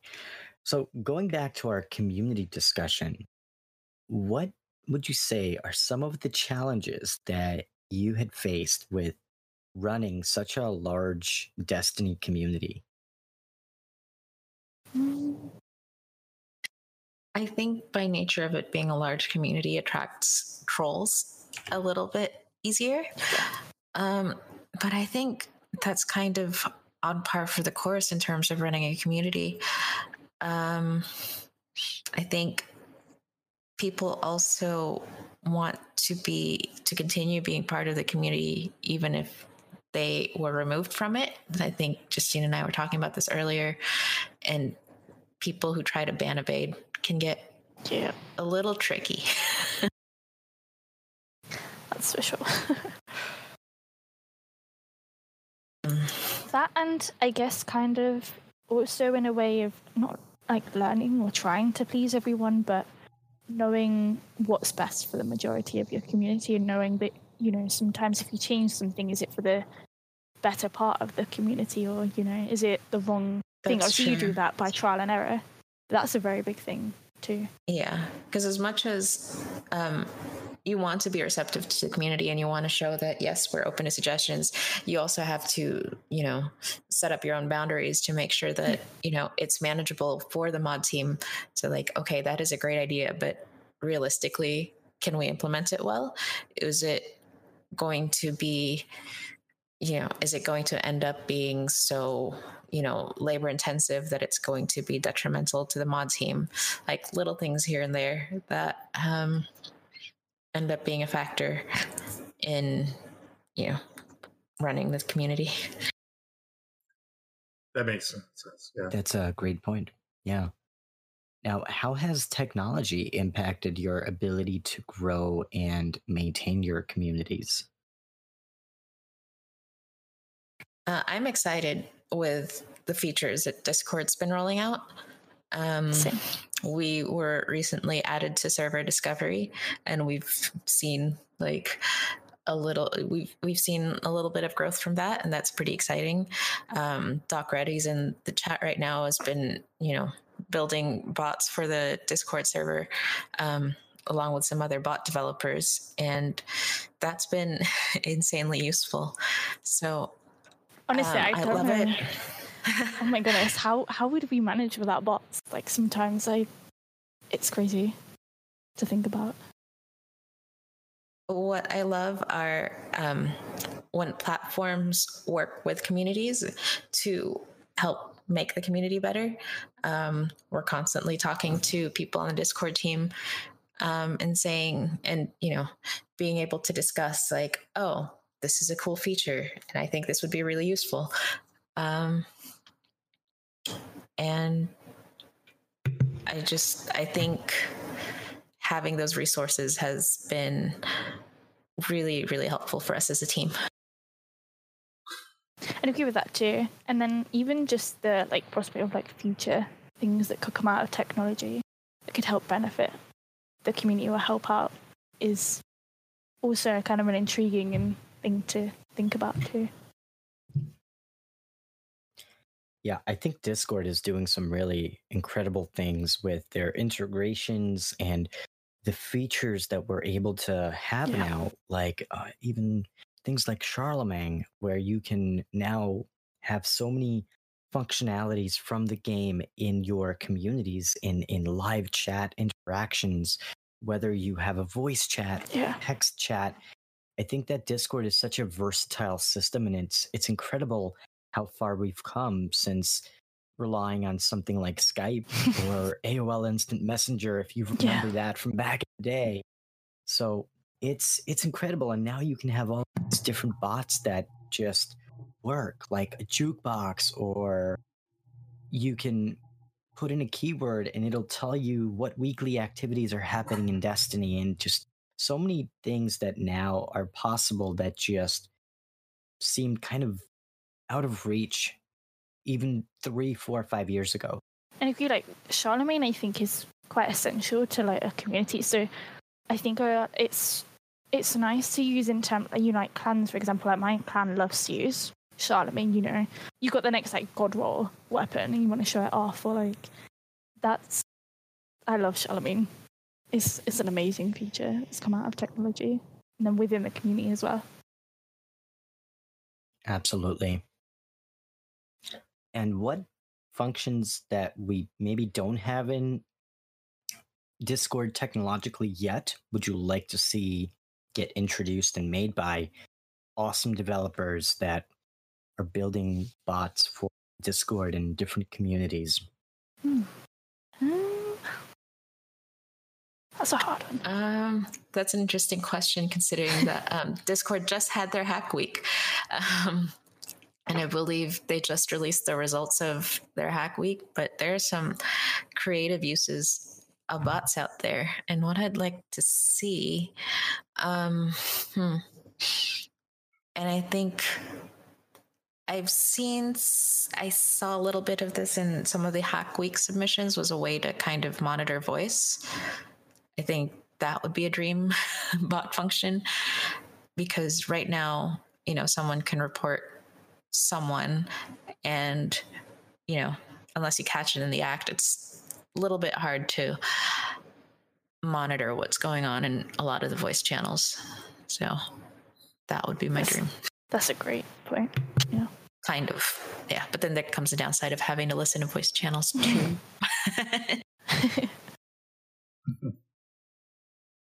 Yeah, actually, Signarf, one of our live listeners, had a recommendation that we get an overlay for Destiny in Discord. How cool would that be? That would be such a cool function where you can manage your vault inside of Discord, or even what they did with Borderlands, where you can literally interact with your community through Twitch, and you can allow your audience to be a part of the game, to allow them to pick what weapons you use and what loadouts you have. I'm really excited to see what the development community is able to come up with for different platforms, like even Twitch, for example. That's another good point. That's what I would love to see, not necessarily from a bot perspective, but I would love to see Destiny enable rich presence so that it integrates with Discord a lot more.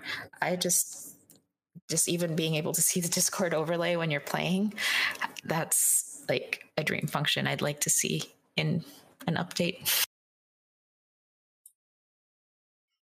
That'd be cool. I've never thought of that before, which, that would be.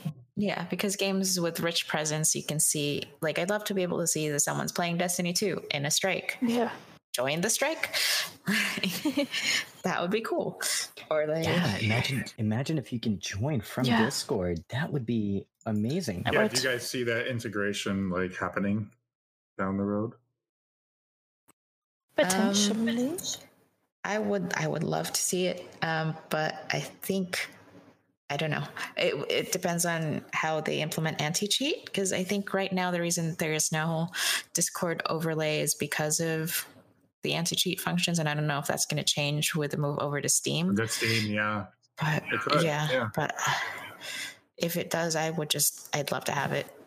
I really hope that's something Bungie would be willing to get on board with. Yeah, absolutely. Are there any individuals that you think are special people who make the community better? And who are they, and why would you say they are deserving of that title? For me personally, I'm not sure if he is in the audience right now, but one of our mods, Ruli, he's also a subreddit mod, has been great and has given us plenty of great advice, as he's also in the gaming industry. So being able to translate, being able to be a bridge of sorts between, homegrown communities and the communicating within the industry has been great. And kind of taking ideas from both and translating them and adapting them as to what's needed. I think he's contributed a lot for us. Yes. Like Doc Red saying in the audience, the third-party dev community has also, I think, is also slightly underappreciated. We talked about Charlemagne. I can't imagine Destiny without Dim. Yep. For example. Oh my God, same. There was someone that was new to Destiny and they were like, hold on, I have to go to the tower to get this gun. And I'm like, excuse me? Don't you have Dim? Have Why? you heard of Dim? You change their life and be like, here's Dim. Yeah. I really appreciate, what people have worked towards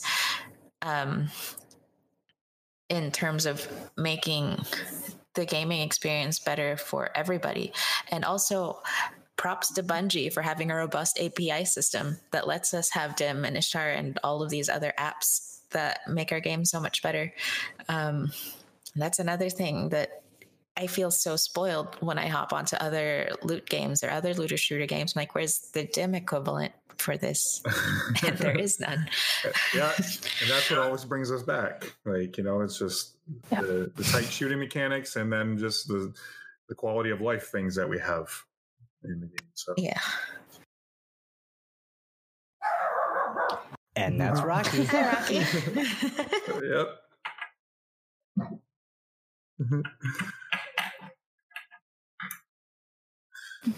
Got to control the beast. Rocky has made his presence known. That's a great point, though, in terms of the whole this is what draws you back potentially. Because I'll try and take a break or a little bit from Destiny to focus on other games or whatever, and I always find myself coming back, and it's always got a hook in me. Yeah.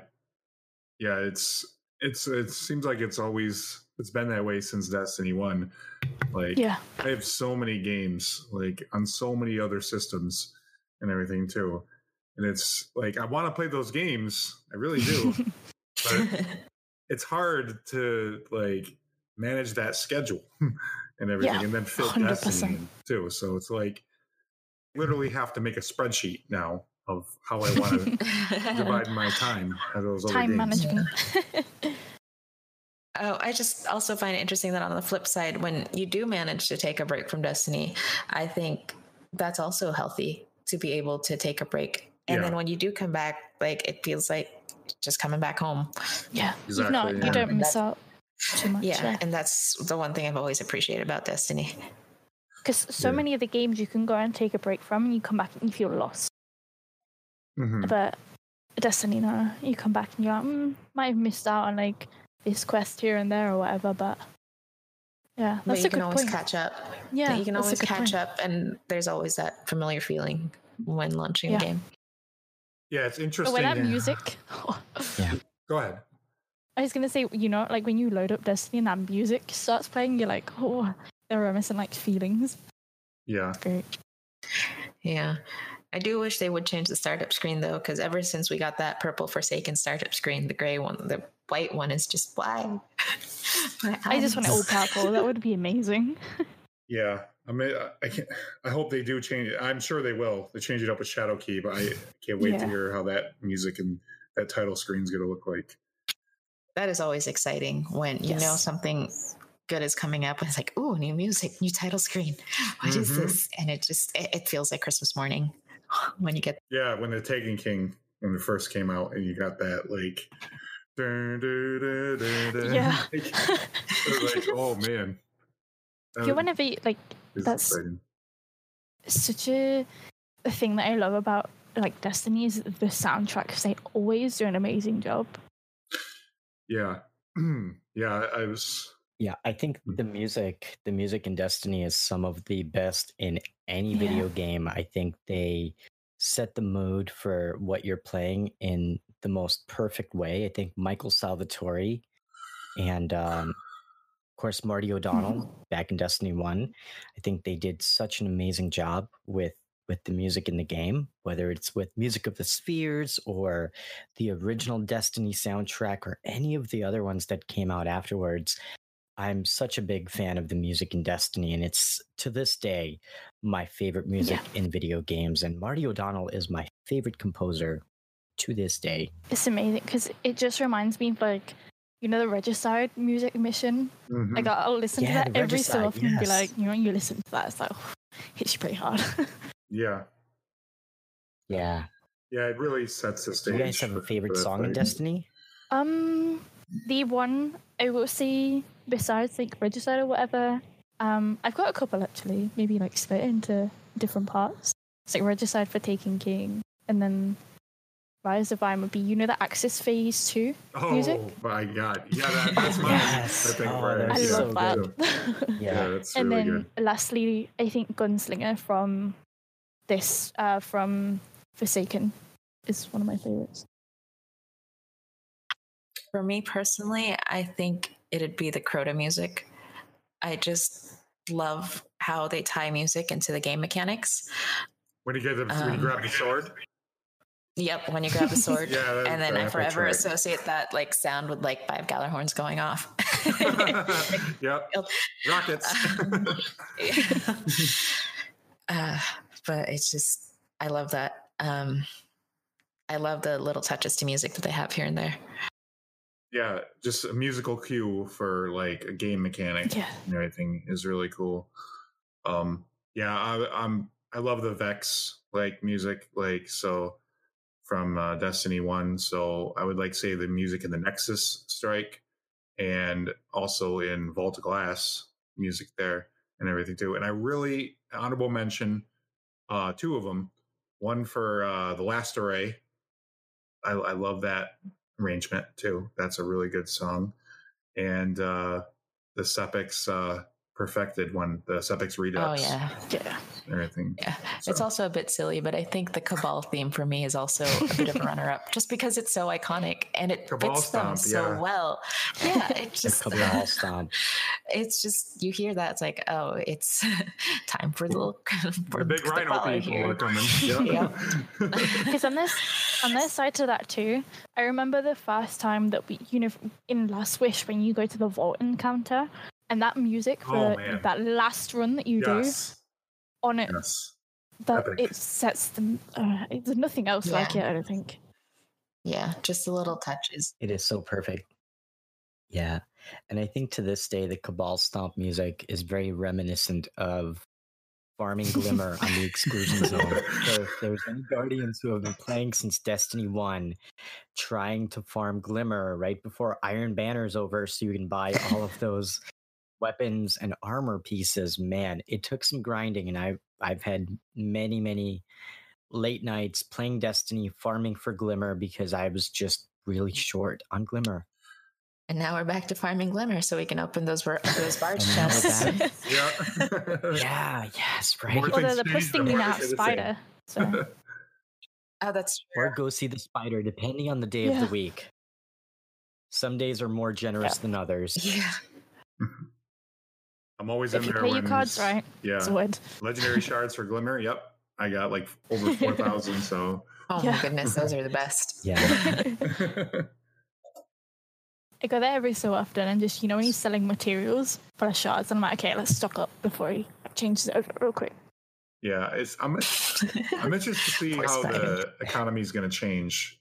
Not only the economy, but how the leveling is going to change in Shadowkeep and everything. Because I think it will. It's just I'm interested to see if Bungie's going to do like another like a live stream or something before. Like, Oh, I'd I'd assume love so. that. Yeah. It'd be nice. Okay, so They have a stream coming Doc up. in chat. Doc in chat had a great Mhm. question. Who participated in the loot cave Oh in yeah. Destiny 1 and Skywatch? right here. I mean, Who was there? I was there, but I honestly did not get the appeal. Like, I started choosing things. I'm like, okay, this is boring. I don't get it. So, yeah, I guess I didn't get any good loot from it. Well, you didn't enjoy turning in your purple and getting like a green and stuff, or blue? Oh my goodness. We were Those were talking the about dark this. days. We were talking about this the other day. Like, if you would hand like an exotic into like a hole and it'd come out with like a purple, and you'd be like, "Oh, I just got ripped off." That's true. Yeah, that did happen as well. But no, me for the loot cave. My first time there was when it was it Age of Triumph, or it was one of the Triumph things to go and visit. That's the first, I think. Oh, and they had the memorial. Yeah, the remains. Yeah, to disturb the remains. Yeah. Not a 1,000 deaths, or not enough for Master Raul. For Master Raul, yes. That was pretty awesome. That was a really nice. Goes back to little details that Destiny embraces and puts into the game to celebrate its community and everything that made it special, including that loot cave. I mean, I was guilty of farming it. I farmed the crap out of it. I've spent weekends just farming, trying to get my legendary shards so I can get, or legendary engrams so I can get something cool. And oftentimes I would just keep grinding, but that's kind of what makes Destiny special, right? Like farming the Omnigul Strike. Oh my I don't know goodness, if you guys remember that, I did but that. I mean, getting that perfect grasp of Malik with Headseeker and what's that other? Glass half full. Glass half full. Mhm. Thank you. That was really fun times, man. Hand rate I stock, so wish you get that crispy stability. Yeah, I wish we had those special moments back in the game, like the Omnigul Strike. Well, That would be Omnigul is really coming cool. back. Maybe If you this Yeah, fall. that's didn't true. see the trailer. Yeah. That would Yeah. be- So maybe we'll see a reprised Omnigul Strike come back. That would be I epic. love the little, just in general, the Easter eggs at this game, like, and the like little nods to things, like the loot cave and that. It's nice to see. Like during the 0 Hour mission, the thing with the card keys, that's Yeah. it was inspired from Metal Gear Solid and everything. Was it? Yes. I didn't know that. But Yeah. it makes so much sense. Mm-hmm. And clawing through the elevator shafts and everything too, just like in Metal Gear Solid. I should put Metal Gear music on next time I do a 0 Hour. Yes. Oh, that's one of my favorite soundtracks right there. That's for my favorite game. That is my favorite game of all time, is Metal Gear Solid. A little side note to the whole like Omnigul and Easter kind of thing. Do you ever remember if you first like started playing Destiny 2 and you would run through? I think it was Titan. Oh yeah, on Titan. When you hear the little screech and you're like, "Oh, is that Omnigul?" Oh yeah. Yeah, and then Everyone Ghost is like, slightly traumatized. "What was that?" Yeah. Yeah, those were some really awesome moments in Destiny.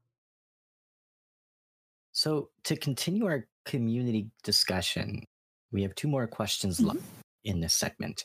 And the first one is, how will cross-save and the free-to-play Destiny model impact our Destiny community? I think really, really positively.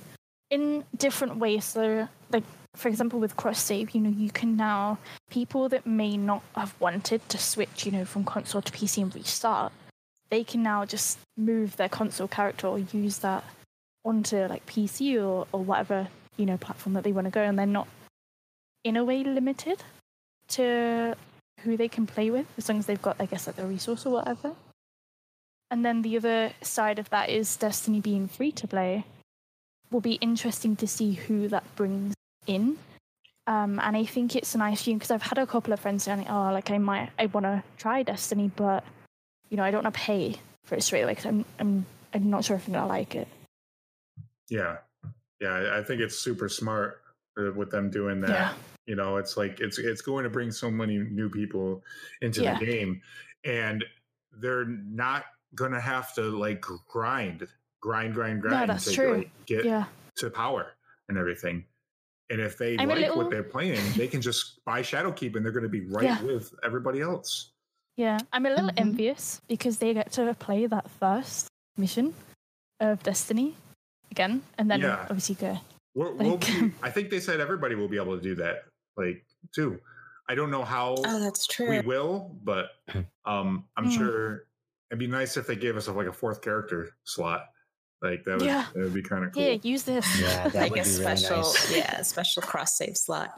Yeah, I'm really excited for cross save coming because I see in chat Clark he's saying that it'll bring everyone together, and I think that's the most exciting part of crossplay is being able to play with your friends regardless of what platform you're on.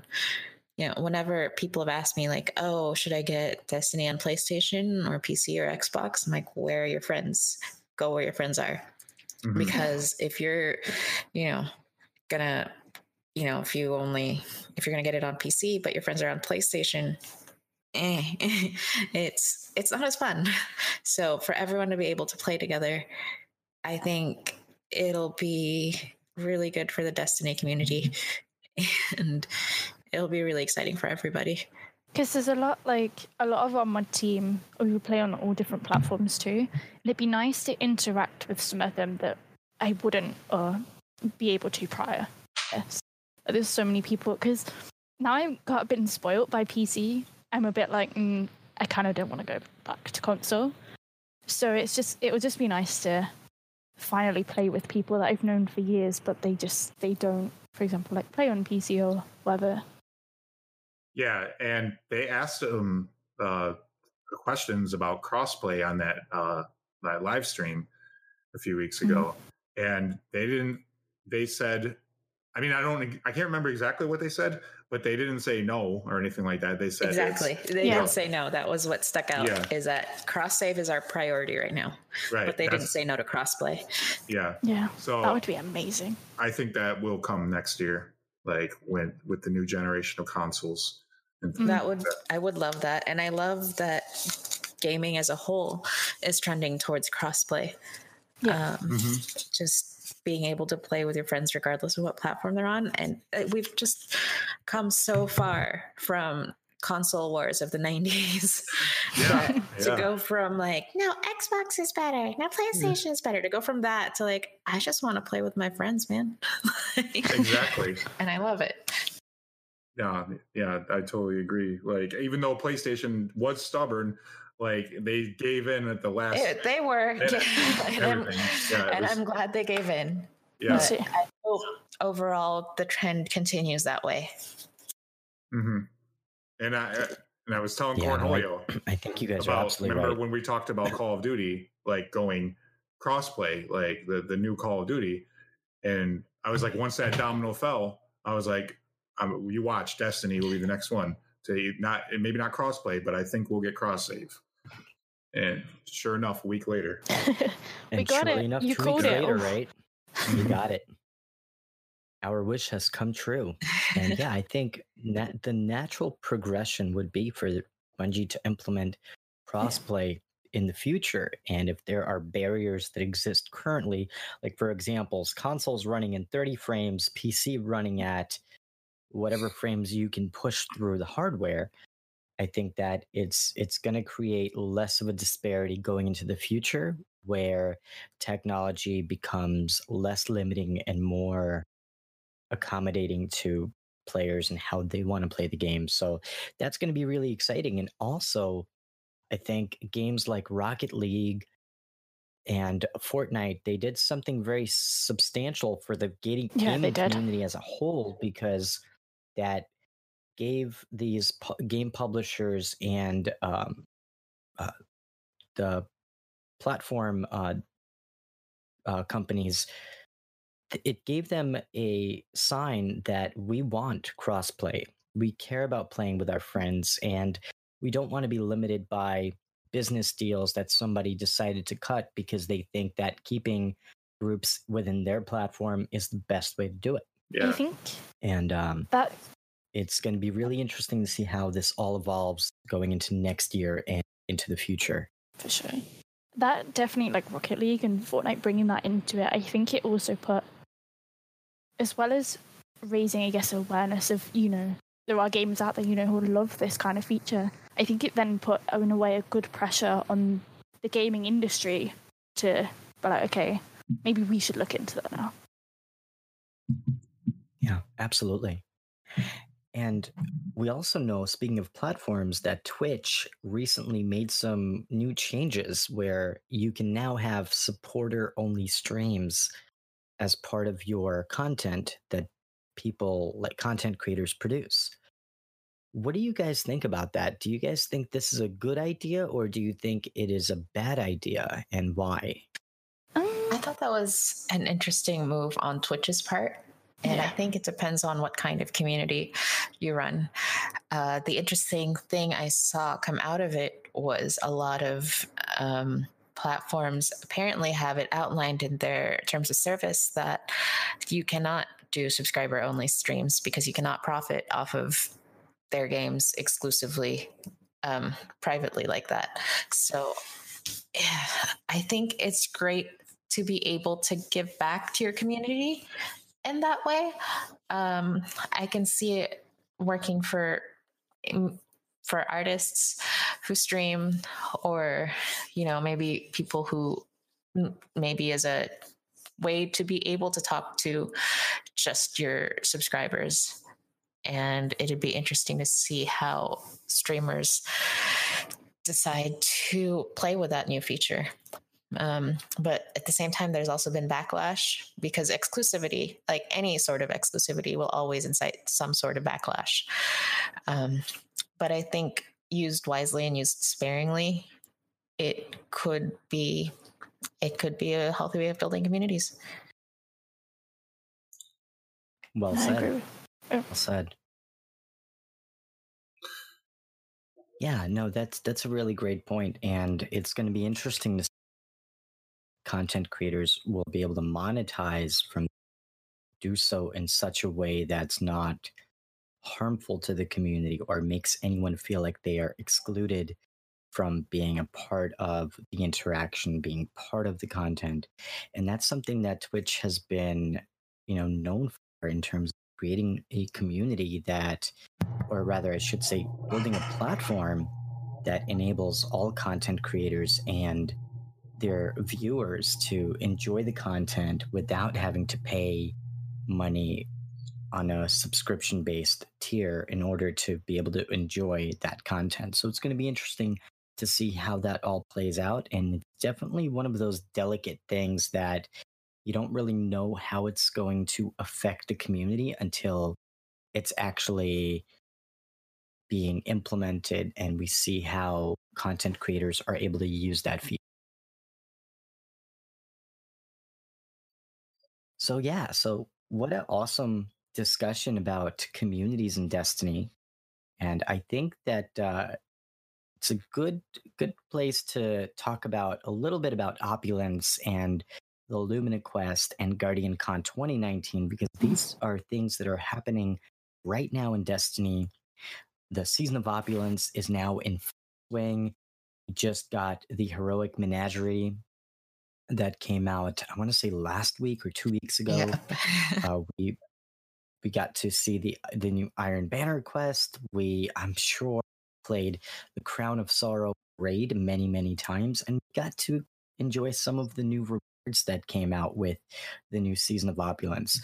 So I'd like to get everyone's thoughts on, first off, the Menagerie activity that came out. It's this new 6-person activity that is taking place on the Leviathan, and it feels kind of like but with a lot of interesting activities and game modes all mixed into one.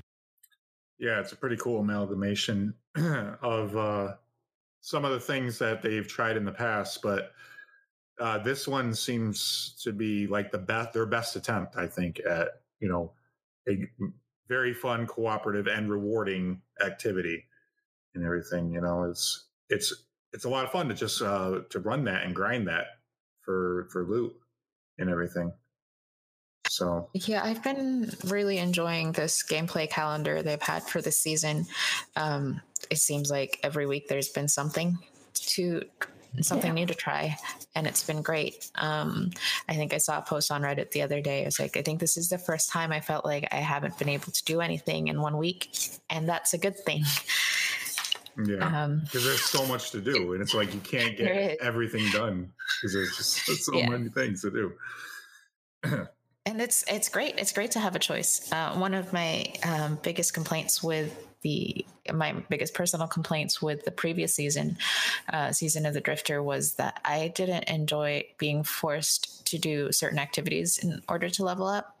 Mm-hmm. And with this season, because there's so much to do, it feels like you have, and especially with the power surge quests that WarnerBot has, it just feels like you have multiple avenues to play how you want in order to level up, and you can enjoy the game the way you want. If you want to grind for pinnacle weapons, you can. That's just as fun as, deciding to grind Menagerie. So it's been a great season so far. Yeah, I agree on that. I like to, in terms of like the Menagerie, there's a couple of things. So the throwback to Gauntlet because Gauntlet was one of my favorite things to come out of Leviathan Raid. And like the little throwback and the extra little bits in it, like with the fire and all of that stuff, is a nice throwback and memory to kind of relive a little bit. It reminded me, it was like a sick game show that Callus was like, everything. And now this is an even sicker game show. Yeah, it's crazy how it's got to now. Like, how big is this ship? I do enjoy the throwback. The downside being, I wish that the original Leviathan was also scaled up to drop powerful drops to our current level. Yeah, I agree. I agree 100%. I think that the Leviathan raid should be made relevant. I think that the Eater of Worlds and Spire of Stars should also be made relevant. I think that what happened this time around was it was difficult for them to balance the game around that, because it almost feels like there would be too many things that would level you up. But at the same time, I think that there's too many things that give you that top tier level. And I think that maybe if they tone that down a bit, and instead of, for example, having you do heroic adventures to get a powerful item, make you do the Eater of Worlds or Spire of Stars or the Leviathan raid, which would encourage more people to play those raids in this season. So yeah, I totally agree with you on that. And it would be nice to have raid banners there. And the Leviathan, that would be great. Yeah. That would be pretty awesome. Yeah, I totally agree. The other thing with Menagerie too is what I really liked with what they did is what we kind of touched on earlier with the chalice, how you can pick what reward essentially that you want. Obviously your RNG is going to be on your packs and stuff, but you can have a little bit of an influence towards like the masterwork. But that's such a nice thing that you can pick and choose a little bit. Right. And upgrading your chalice like allows you to get even better rewards, like mods. You get actual like mods, like hive mods and things like that and stuff. So having that liberty and having that freedom and intentionality is really good. And if they can do that, like for Menagerie, like it's intriguing to think about what they could also apply that to in the future. Yeah, absolutely. I would love to see Menagerie carried forward for other future guns as well. Me too. Now, on the topic of raids, what do you guys think of the new Crown of Sorrow raid? Are you guys enjoying this new raid? It's fun. I like that it's similar to Scourge of the Past and that it builds off of previous encounters mechanics. Which makes it really fun to teach. For me, I rate raids based on how fun it is to teach, because I like teaching people how to get through the raids, and Crown of Sorrows has been a really fun one to go through. I remember doing that in the first, like when that first came out, and it was, as Sana was saying, it's interesting to like follow on where, you're learning the early version of the mechanics in the first couple of fights, and then leading up to the boss, you already have a lot of these mechanics in a way locked down, but they're slightly different when it gets to there.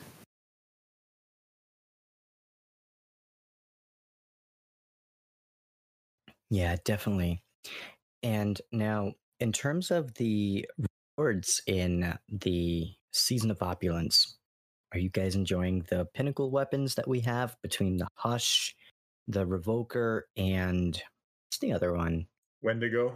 Wendigo. Wendigo, thank you. I How do you guys like those pinnacle I weapons? like the change with Revoker. So, in terms of instead of having to hit 2100 or whatever, you can just build up on your glory points, and it doesn't necessarily matter if you lose a couple of games and go back down. You still, as long as you're building on that glory, you're making progress on that, and I really like that. Because prior to this, before if you want a Crucible Pinnacle weapon, you've got to get up to that point, and if you don't know people who generally will help you out there, or you're not necessarily too good at it, and you don't main PvP, it's a little bit hard to chase those rewards. Yeah, I agree. I like the change that they did. Just allowing it to be more inclusive, allow more people to get it, get more people into PvP too. Yeah. Yeah. The great thing that I've seen about Revoker, the dialogue I've seen around it is that, well, I didn't used to like sniping, but I'm being forced to use a sniper for Revoker, and now I like sniping. Do I still need Revoker? In your process, in the quest to get the pinnacle gun, you end up being, good at that type of gun, and I think that's pretty cool. Are you using the Beloved? Is that what you're sniping with? That's what personally, I'm still using my curated Twilight Oath. Nice. Yeah, I've had that one, and I was told it was a really good one, and I tried it out, and it's pretty good. Yeah, it's really good. It got really good aim assist. I love the Beloved just because it reminds me of a D1 sniper, and I loved sniping in D1. So I miss 1,000-yard stare. 1,000-yard stare, longbow synthesis, LDR, her benevolence. Supremacy is good too. I like the supremacy in D2. Because I never got the supremacy in D1. I never grinded out that Queen's Wrath. I wish I did. Had I known then what I know now, I would have. I still to this day do not understand why they took that activity away and they never brought it back. I'm still waiting for it to come back. One of the questions I want to ask the Bungie devs, if I ever have the opportunity to do so, why did they take out that Queen's Wrath activity and never brought it back? If it was in the game, it would make logical sense for them to bring it back, even if it's once a year, right? If they wanted to make it super rare and exclusive, I just really feel that it was just content that could have been used more in the game, and people had a pretty big outcry for that activity. Hey, we found ways to cheese that too. You get the thing and you dismantle it for shards to get the and that's shards. why it was removed. Yeah. Oh man, Ascendant shards. But it's a shame that was never brought back. But that's on the list of please bring back. But if you had a choice, would you if they gave you a choice, would you rather bring back Queen's Wrath or SRL? SRL. That's tough. That's a really good question. Wow. Oh man, I'm so torn right now. Shadowpain. Oh, because I don't know. That is tough because, are you getting exclusive weapons in SRL? Are you getting? They could make it to where you could. Maybe you could mount some guns to your Sparrow. That'd be cool. All right, I guess the SRL, because it changes fundamentally the game and everything. So when you're playing it, because it's like a racing game, becomes a racing game. Yeah. So. Bring back SRL and we can have our strange coins again. I'm gonna agree with Shadow Price, but this is totally a cop out because it's really a hard choice for me.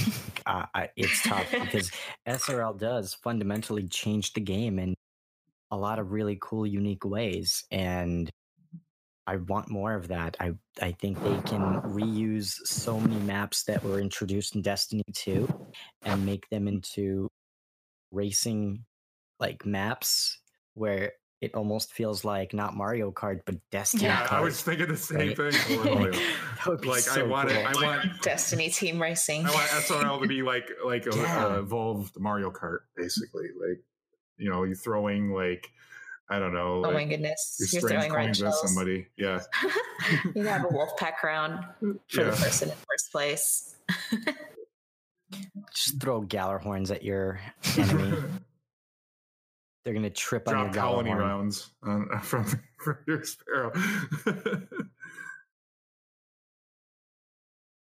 Yeah, but I do hope they bring back SRL with this next expansion that sick we'll nerfs, be getting. ship races, space battles. Oh, can we get space battles, please? Yeah. Oh man, my space gosh. battles. Wow. The Halo Reach one. Remember, Corin, the space battle you had in Halo Reach, the one space mission that was in it. Oh my god, so it was so epic. Yeah, that was Can't so wait epic to and experience that so on PC. Oh my god, that's gonna be so awesome. Yeah. Do we know when the game is coming out for PC? Do we have a release I date? don't think so yet. They're still doing the beta testing or whatever. They're doing the people who are testing it right now or getting the private betas of it. I haven't heard a release date though. Well, hopefully soon, but we'll definitely keep an eye on this and we will keep everyone up to date with this. And you can check out the Destiny the Game Reddit community because they're on top of all the news much more than we could ever be. So go ahead and check them out. And in terms of the new Lumina quest, have you guys gotten a chance to play the new quest or get the new gun? Yeah, I got my gun last night. That was a fun quest. Nice. #bread. Awesome. And did you enjoy the quest line? How was that?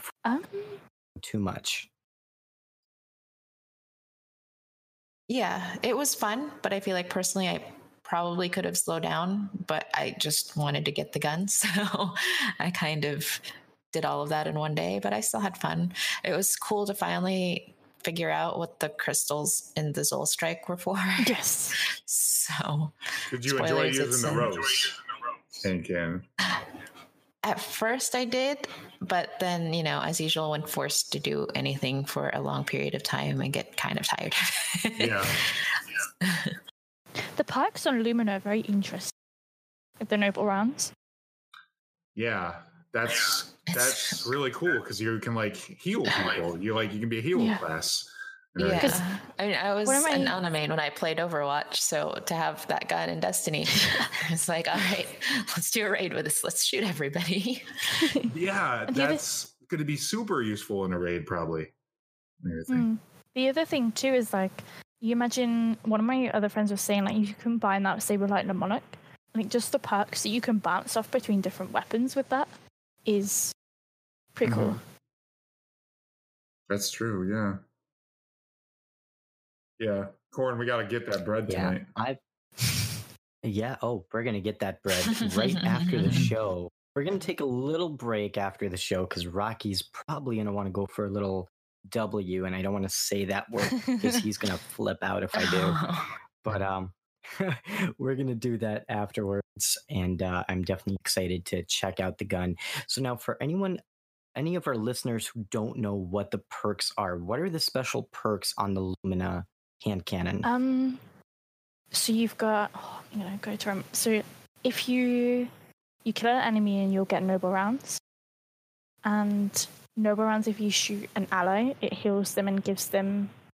I can't quite remember what it was that it gives ally. Gives them a buff to their damage and also heals them. And then you also get a 10-second buff of. There's something else and I can't remember the name of it. That's still really cool though, because that's there's no other gun that does that in Destiny. So. And the buff lasts for quite a while, which is nice. It kind of is like Thorn's buff when you pick up the little green circles. Yeah, because it is like the anti-Thorn, so it's pretty. Could it end up being better than Thorn, possibly? That's a good question. Time will tell. I haven't played with a gun enough to answer the question, but I know I'd like to get it and go into PvP with it and see how it performs, because it has a lot of utility and everything. So. Yeah. Did you see the is it T-Rex's video when they were saying about they weren't kidding about how aggressive the teammate like tracking is for the no-ball rounds? Oh no, I haven't seen it. Yeah, you should see that. I have not seen the video. It's pretty nuts. That's good, because sometimes you have the hunters that jump everywhere, so it'll be good to be able to have aggressive tracking on that. Yeah, honestly, if you haven't seen it, you should see it and watch it after. It's pretty funny to see. I mean, it looks really nice too. Yeah. Like it's like almost the angelic ornament. And everything. Oh, the ornament is it looks really good. Let me tell you, yes, you got to buy it with silver. Yep. Oh, rip. I think if you just wait, though, it might be like 700. Yeah. It might be bright dust though, like maybe in like a month, possibly, if you just wait. Probably, right? That's what I'm hoping. Yeah. I wish I could be patient enough and wait, but I'm just like so impulsive that I just want it now. I need it now. Yeah. Well, see, the way I look at these microtransactions is that it's just a good way to support the developers and give them. It's like throwing them a bone, It's true. Throw them a bone, give them a tip, tell them that, hey, we love your game, we enjoy it. Like I bought the ornament for the Outbreak Perfected because I really enjoyed that mission. I think they did a phenomenal job with the mission. Same thing with the Whisper mission. I enjoyed it so much that I went to Eververse and I said, here's my money. I'm going to throw you guys a little money to say thank you and to show you that I appreciate what you guys do. Yeah. So I don't look at it as me buying something tangible, because if I think of it that way, I tend to feel disappointed when it is available free, if it ever does become free. So knowing that you're supporting the developers directly though now, it's directly too now. Yeah. You're not supporting Activision. So yeah, that's true. Not like there's anything wrong with it, because $500 million, that's a lot of money. But I diverge. So now, speaking of the new Season of Opulence, we also have one more thing that came out thus far, and that's the Iron Banner quest. Did you guys get a chance to play through the quest line with Iron Banner? Yeah, it was unfortunately a busy week for me, so I got stuck on the grenade quest. But it's interesting. It's an interesting change that they're doing with the quest for armor. Yeah, I did have one character on my hunter. I was able to get through it. Oh, you did. So what did you think of this quest line, Shadow Price? Did it meet your expectations the first time you heard about Iron Banner being turned into a quest line? What were your impressions of it? We talked about this off the air a little bit, and I kind of agree with you. I wish there would have been some sort of story involvement, possibly too. I mean, I know that would have been asking for a lot and everything, but it would have been nice to see like Lady Aphrodite again or something and see what she's been up to. And that's true. It's like just really liked the Rise of Iron, like the expansion. So it'd have been nice to, have Saladin, like, have us go places and things like that, like implement more of a PvE like thing into it. Would have been cool. But I mean, it was okay. It was grindy though. Those grenade kills were tough for sure. But yeah, I think for me, it was like there wasn't enough to make it worth the grind that was ahead of me. Like I started the grind and then it was just like, I have to play way too much Iron Banner just to acquire a set of armor that may or may not come with enhanced perks. It almost felt like it would be easier for me to go and play the Last Wish raid to get those enhanced perks versus putting in the tremendous grind in Iron Banner. And I do agree. I really wish they incorporated more lore, more story into the activity to make it more fun. Even if it would be like a brief cutscene, like what we saw with the Invitations of the Nine back in the previous season with Season of the Drifter. Mm-hmm. Oh, that would be cool. That would be really cool to see. Yeah. Yeah, so I'm hoping they can maybe introduce something like that in the future. Yeah. But overall, with this season of Opulence, what are some of the things that you guys are enjoying about this season, and what areas do you feel like Bungie could have improved upon the season of Opulence to make it even better? I've really been enjoying the menagerie. I like the like we talked about before. I like kind of being able to choose your own loot. That's really cool. The release calendar has been on point with something to do every week. In terms of improvements to the season, maybe slightly less grindy quests because the Iron Banner quest is a little bit too grindy for my tastes. But I think that's what people want to a degree in terms of having Destiny back as a hobby. So maybe that's where their data lies, and that's why they've chosen to go that way.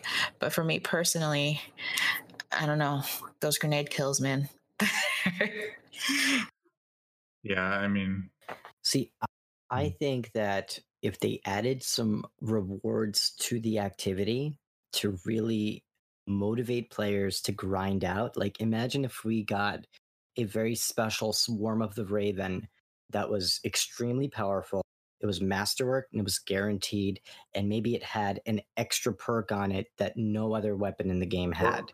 That would make the grind much more rewarding and fulfilling, and it would feel like, okay, I'm grinding out, but I'm grinding with a purpose of getting this amazing weapon. Even if it took long to do, even if you had to complete the quest line on all 3 characters, if the weapon would be that good, I think it would just make the game better. And I wish that was a better way to acquire the Swarm of the Raven instead of just taking all of your tokens that you've been hoarding and turning them in and hoping for the best. And I still don't have a god roll, even after turning in 700 plus Iron Banner tokens. You don't have one with spike nades? I don't either. Unfortunately, I have 3 of them spike nades. Mm-hmm. That's unfortunate. So, yeah. Well, I make do. I like Hammerhead. That's a pretty good option. So I've been using that along with Mountaintop, and between the Iculus shotgun and Iculus, I've been playing with both. Though both are fun. Yeah, we talked about this again before. Like some of the rewards, I wish they would have give you. I know it's like bringing back old loot, but like maybe like a Fellwinter's Lie or something like that, like a exotic Fellwinter's Lie, yeah, or like exotic Gilder's Hammer, or Ephrodite's Spear, or something like that. Like those are the guns that really like we're nostalgic for and everything. And I'm sure people would have like jumped all over that to try to get like Fellwinter's Sniper again. absolutely. Yeah, I mean, I would say that I really love the Menagerie new season, and I really enjoy what they did with the new Crown of Sorrow raid. I've been enjoying it quite a bit.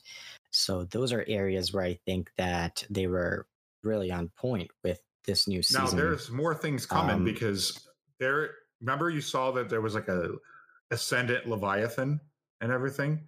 So what is that? Yeah. Is that going to be maybe a special dungeon that Bungie is cooking up? Well, they said there was another one coming, didn't they? I think so. Yeah. Yeah, that's going to be really interesting to see what they come up with for that. Yeah. And the season's not over, so we have more opulence coming in the coming weeks and the coming months. So we're definitely getting more content beyond what we already have. I do think that if they added maybe an extra strike, it wouldn't hurt. It would only help. If they added, an extra crucible map or two, that wouldn't hurt either.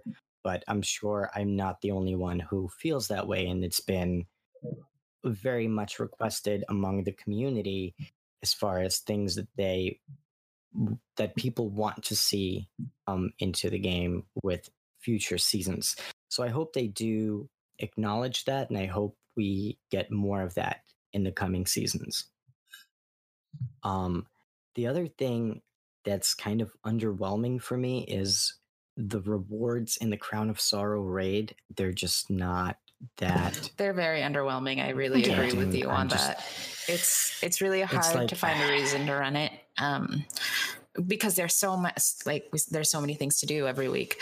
So it's not necessarily a bad thing to, not feel like you have to do the raid, but at the same time, it's kind of a bummer. Yeah, and it's supposed to be the pinnacle activity in the game, the activity that everybody climbs the mountain to get. And it's like you finally climb the mountain and you're like, well, the activity was really fun, but yeah, what's up with the weapons? So a few of my friends have said that, like, oh, I wish I could turn the rust off. This is annoying. Yeah. But like, I agree with the point with the loot on Crown of Sorrow. I mean, I was running it just like, for example, today or week on week, I've been wanting to run it, to get the full set because I love the cloak. And today I got the cloak and I also got Terror. So it's kind of like outside it. Yeah. Nice. Congrats. Bread acquired. I know. Awesome. And then like just outside. I was just going to say, so outside of that and then doing the last like clan challenge next week, same thing for me besides like even when it comes to doing a flawless one. Outside of that, I don't know why I would then return. Are you going for the Shadow Triumph at all? Any of you? I would like to. Yeah, I want to. I'm not quite sure yet, but probably. I love collecting all those tiles. I mean, I kind of have to. It's in my name. Yeah. So, I'm required. Yes, you are. You would be required to get it. Yeah.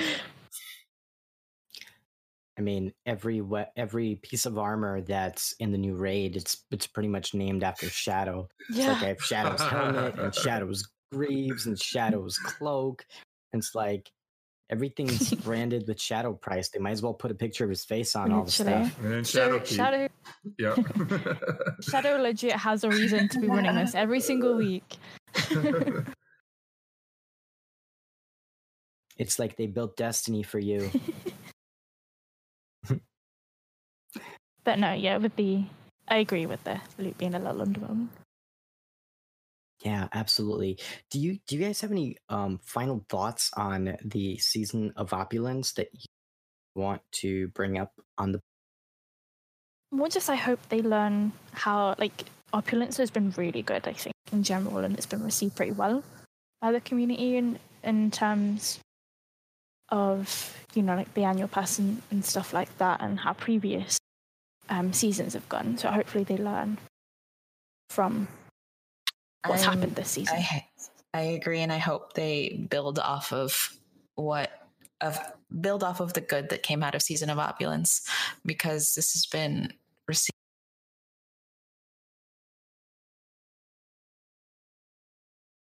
Their player count went up again, which is really cool. But I think also part of that is the curiosity of New Light and Shadowkeep. But overall, I would love for them to continue building on this. I really enjoy Menagerie. I love having a little bit of control over all of the RNG that is your loot. So I hope that it doesn't fall to the wayside when the next season comes. And it isn't just another activity that you get over with for powerful drops. I hope that there's the activities that we have here in Season of Opulence continue to be brought forward and continue to stay relevant in future expansions. Yeah, no, I totally agree. And I think for me, I just want maybe story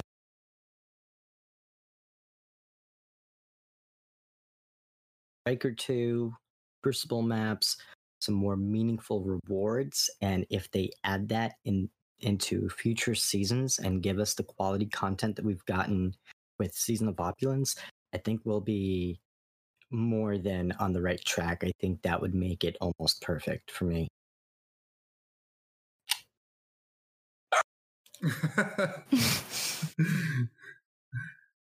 I think somebody agrees with me. He does. Yes.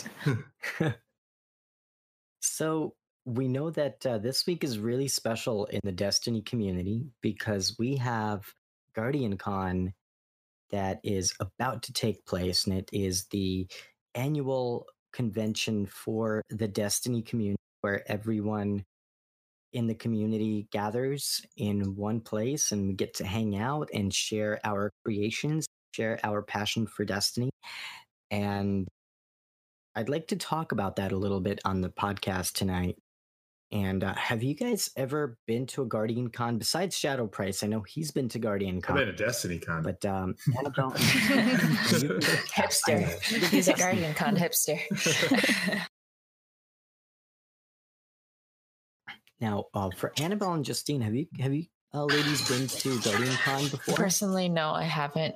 I'm hoping maybe next year. We'll see if that's something that's in the cards. This year was almost in the cards, but some things fell through. But we'll watch from afar, and I'm excited to see what they decide.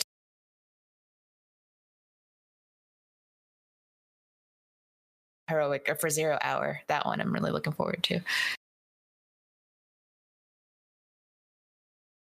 But same for me. I've not been, but I would love to go one year. Yeah, me too. I've never been a Guardian, but now more than ever, I really want to go because I met some really awesome people in the Destiny community that would be really awesome to just like hang out with and drink a beer with and just shoot the shit. So I'm excited to go next year. I'm definitely going to make that happen. But I know Shadow Price did attend Guardian Con back when it was called Destiny Con. Yep. And Shadow Price, how was your experience like going to one of the earlier Destiny Con before it was even called Guardian Con? What was it was like? A lot of fun. I mean, it was kind of in its like infancy stages and things like that. It was more like it was definitely in a smaller venue and everything. But just meeting some of the people there and all the the different people in the community, like some of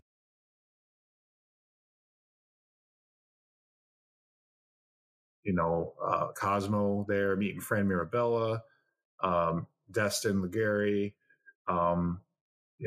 also Triple Wreck. I had a conversation with Triple Wreck there and everything. It was really cool. It was a lot of fun. It was a great experience, and definitely want to go back. So we're definitely going to make it happen again next year because I mean it's the culmination like of just you're playing the game and everything, and it's just like meeting the people that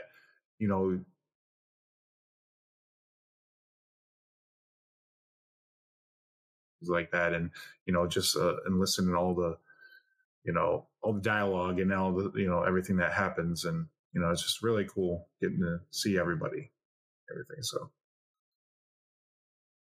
Definitely. Yeah, and I can say for myself too, I cannot wait to go to Guardian Con next year. I'm going to start planning early to make sure that we definitely make it happen for next year. And I'm so excited to meet so many awesome people in our community and get to see some of their awesome work and to maybe get to meet some of the developers from Destiny and to tell them how much we love the game and to talk to them about our experiences in Destiny. And that's definitely going to be in the works for next year. So hope to see you guys at GuardianCon next year. That'll be really awesome. That would be really cool. And yeah, absolutely. So before we wrap things up for the evening, I do want to just quickly go over the Bungie Weekly Update, which we did talk about last week. Unfortunately, we're recording on a Wednesday, so there is no weekly update out tonight. So we will discuss the weekly update in greater depth next week. But with last week's Bungie Weekly Update, we did learn that the Consult the Archives emote is now live. You can go ahead and purchase that from Eververse for $10 or 1,000 silver. And if you purchase it this week, you can also get the Grimoire Anthology Volume 2 at a discounted rate of 20% off. So if you're interested in that, go ahead and check that out. It's happening live right now in Destiny. And we also know that the Menagerie chest runs that we've been doing, or I should say chest farms that we've been doing, getting either patched or nerfed, depending on how you look at it. So you have until July 9th to take advantage of opening up as many chests as your heart desires until the time expires. And after that, you only open up that chest once per encounter, and that will be the way to acquire loot from the Menagerie. Are you guys okay with that? Do you guys think that Bungie was justified in how they much fixed this encounter and stopped people from being able to farm the chest? A mixed opinion on it. I can see why they've probably done it, because you can farm it how much you kind of want, or how quickly you can farm it. So I can see in terms of like why they may have done it, but at the same time, then when you run into a Menagerie now, is it worth it for just one reward at the end, even if you get to kind of choose it? Yeah, no, absolutely. I think they should. Oh, go ahead. I was just going to say, potentially there could be a compromise if maybe you can only loot it a limited amount of time. I do like the idea that I saw going around of you get a number of chests equal to the number of perfect runs that you were able to do. And I think that could potentially be a good compromise from being able to farm unlimited. Yeah. Yeah, because you're incentivizing like how your performance was, how you played and everything, how well you did. Like, yeah, or I was thinking like having something reward you like a buff or something like, like to use on your next run to where you could loot it like 2 or 3 times or something like that, So, yeah, I like those ideas. Yeah, absolutely. I think for me personally, I don't necessarily issue with them patching this system, because if you think about it, I mean, it was never really intended for chest. It makes sense, right? You complete an activity, get your reward, and you play it again. So I don't necessarily think that compromising with something that was broken to begin with is the right way to handle things as a developer. So from that standpoint, I don't really have too much of an issue with it. Although, it is nice to be able to not have to grind as much and get the rewards that you're looking for. But at the same time, that does shorten gameplay in that activity where, if you acquire everything in like 3-4 runs, what's the point of running it again, right? And they want you to continue to enjoy the game and discover new things and to play the game, to feel like there is an incentive there for you to do so. So from that standpoint, I definitely understand this decision. And I almost think that a compromise would be a good thing, where maybe like you can get a bounty, for example, from Benedict. And if you complete a flawless run once a week on each character, you can get an extra drop from that. And maybe not only do you get an extra drop, but it's guaranteed to be a top tier drop, or either a masterwork or a weapon with a god roll. So that might be kind of cool. I think it's nice also that they're, instead of them patching it out really, really quickly, they're just saying, here, it's fine, just go and farm it until we put a fix in. Yeah, I think that's a good compromise right there. That was the compromise, right? That was the compromise they made. They said, look, we're not going to be mean about it, and we're not going to say, hey, starting today, we're ban everybody who grabbed the chest 3-4 times. They're like saying, go nuts, have fun, loot faucet, shut stop. They're saying, hey, go nuts until someone so I was gonna, someone that said to me, they were like, there's a lot of other games out there, that would have a completely different attitude towards it, and they, they would punish those that have gone through the exploit. Actually. Yeah, but it's nice that Bungie. It's nice that Bungie kind of don't, and they're just like, go with it. Just go and do it until we fix it. We're not going to punish you for it. It's nice to see that they have that attitude. Because it's, I guess in a way, it's something that happened. Yeah, is it a cheese of exploit? Yeah, probably. But it's nice that Bungie's not punishing you for doing it and stuff. So absolutely. And the other thing that we learned from this week's Bungie Weekly Update, or this week at Bungie, was that GuardianCon was really successful in raising money for the St. Jude's Research Foundation. They were able to raise $406,000 just Bungie alone for the children. And the community overall, I think they reached almost 4 million, if I'm not mistaken. It was a really crazy dollar. It was like 3.7 or 3.8 million. Yeah, so it was, it was like 3.8 million, almost $4 million.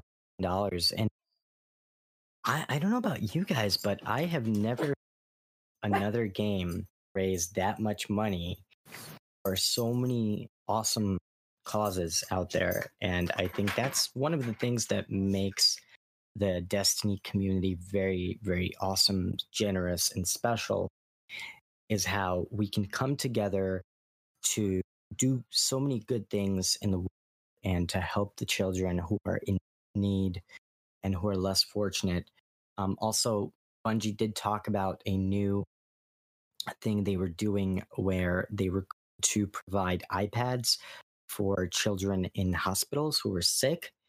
Yes. And that's another thing that they were doing for raising. So do you guys have any final thoughts on the fundraising aspect of Destiny and what they've been doing in the community, especially as of late with GuardianCon things? And go ahead. Raised, and overall the 3.8 million figures is amazing. And I love that. I really admire the guys that put GuardianCon together, from a little event that started out at a bar to now this huge event where now gaming studios are participating in, and this charity marathon is, I think, such a great way to give back their time and a good way of using their influence in the community for good. And it's really, truly admirable what they've done with the resources that they have. I agree with that. I remember Athalion tweeting about it and being quite emotional, after the outcome of when they'd raised that much money.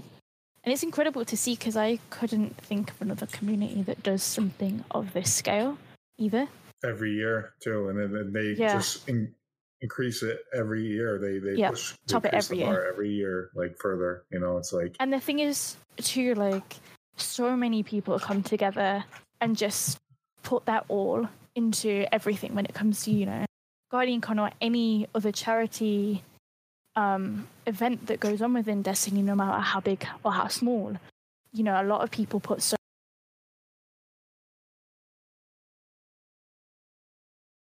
See. The great thing about GuardianCon is just it expanding beyond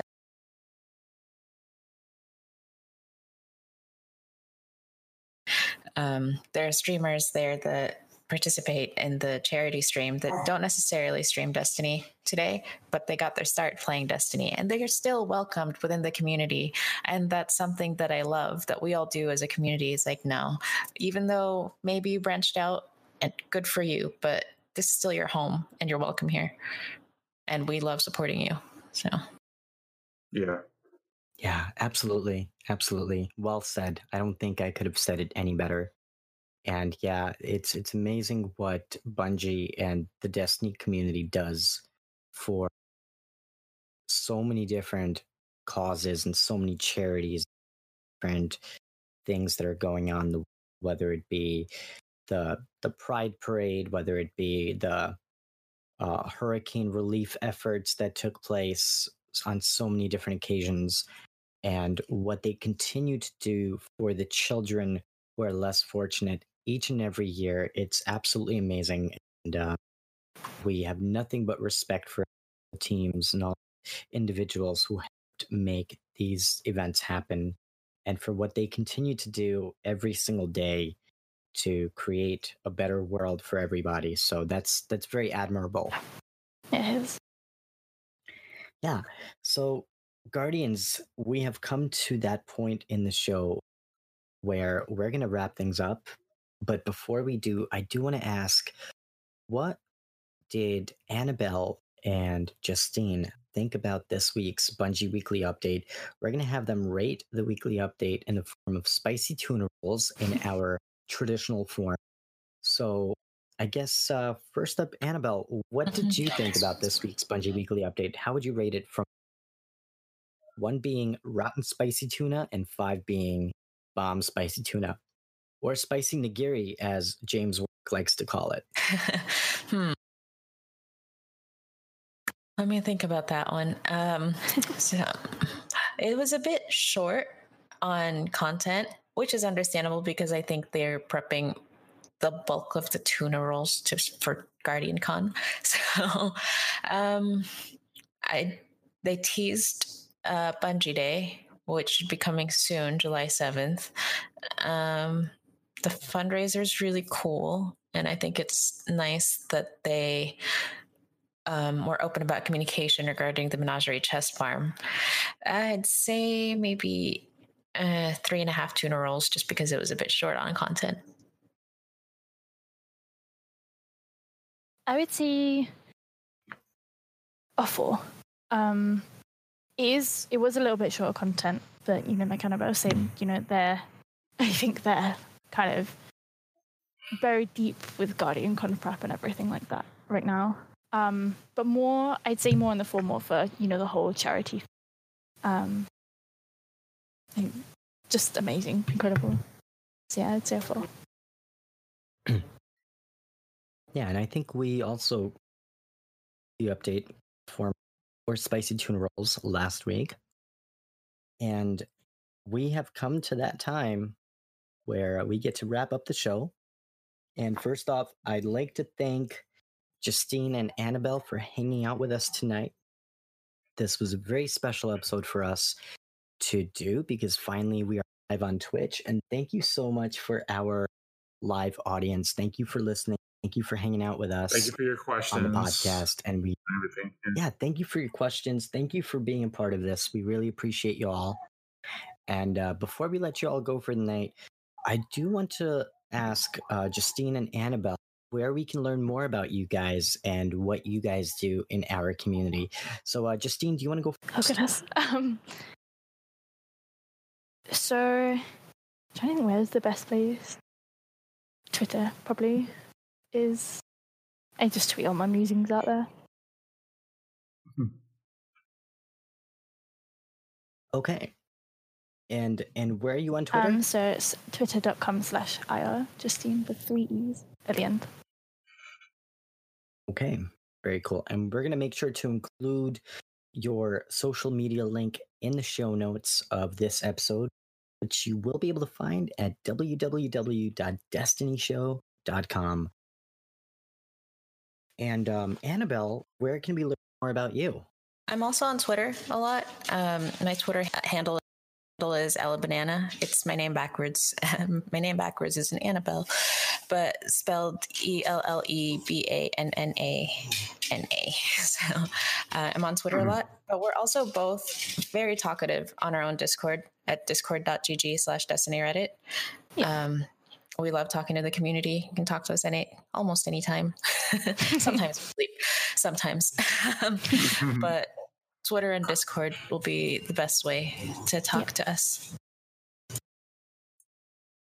Very cool. And Shadow Price, where can we learn more about you? You can follow me on Twitter at ShadowPrice79. That's where I will be most of the time, tweeting and retweeting, liking, all that stuff. So All that good stuff. Very cool. And you can find the Destiny Show podcast on all of your favorite podcasting apps.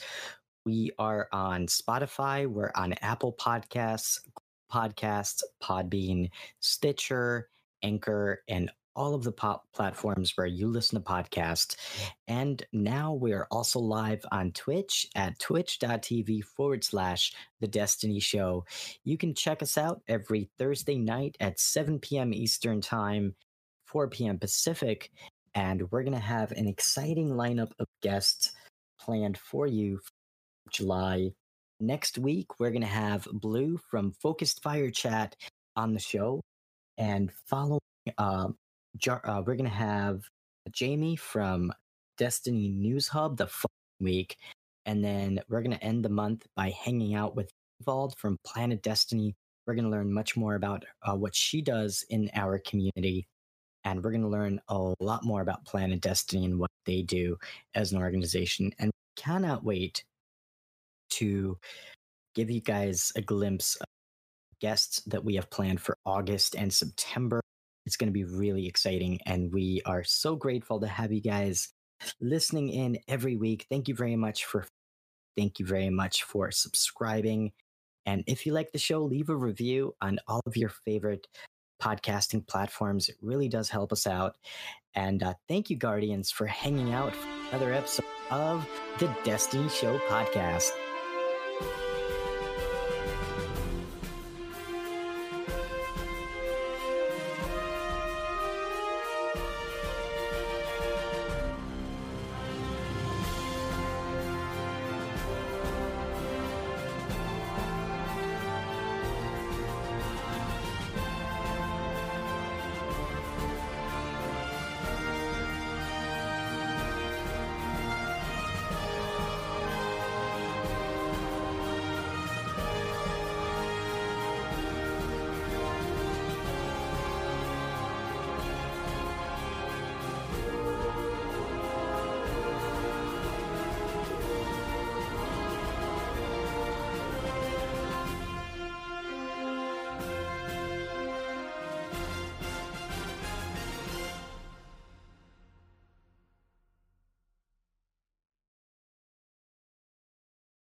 You've been listening to a Robots Radio podcast.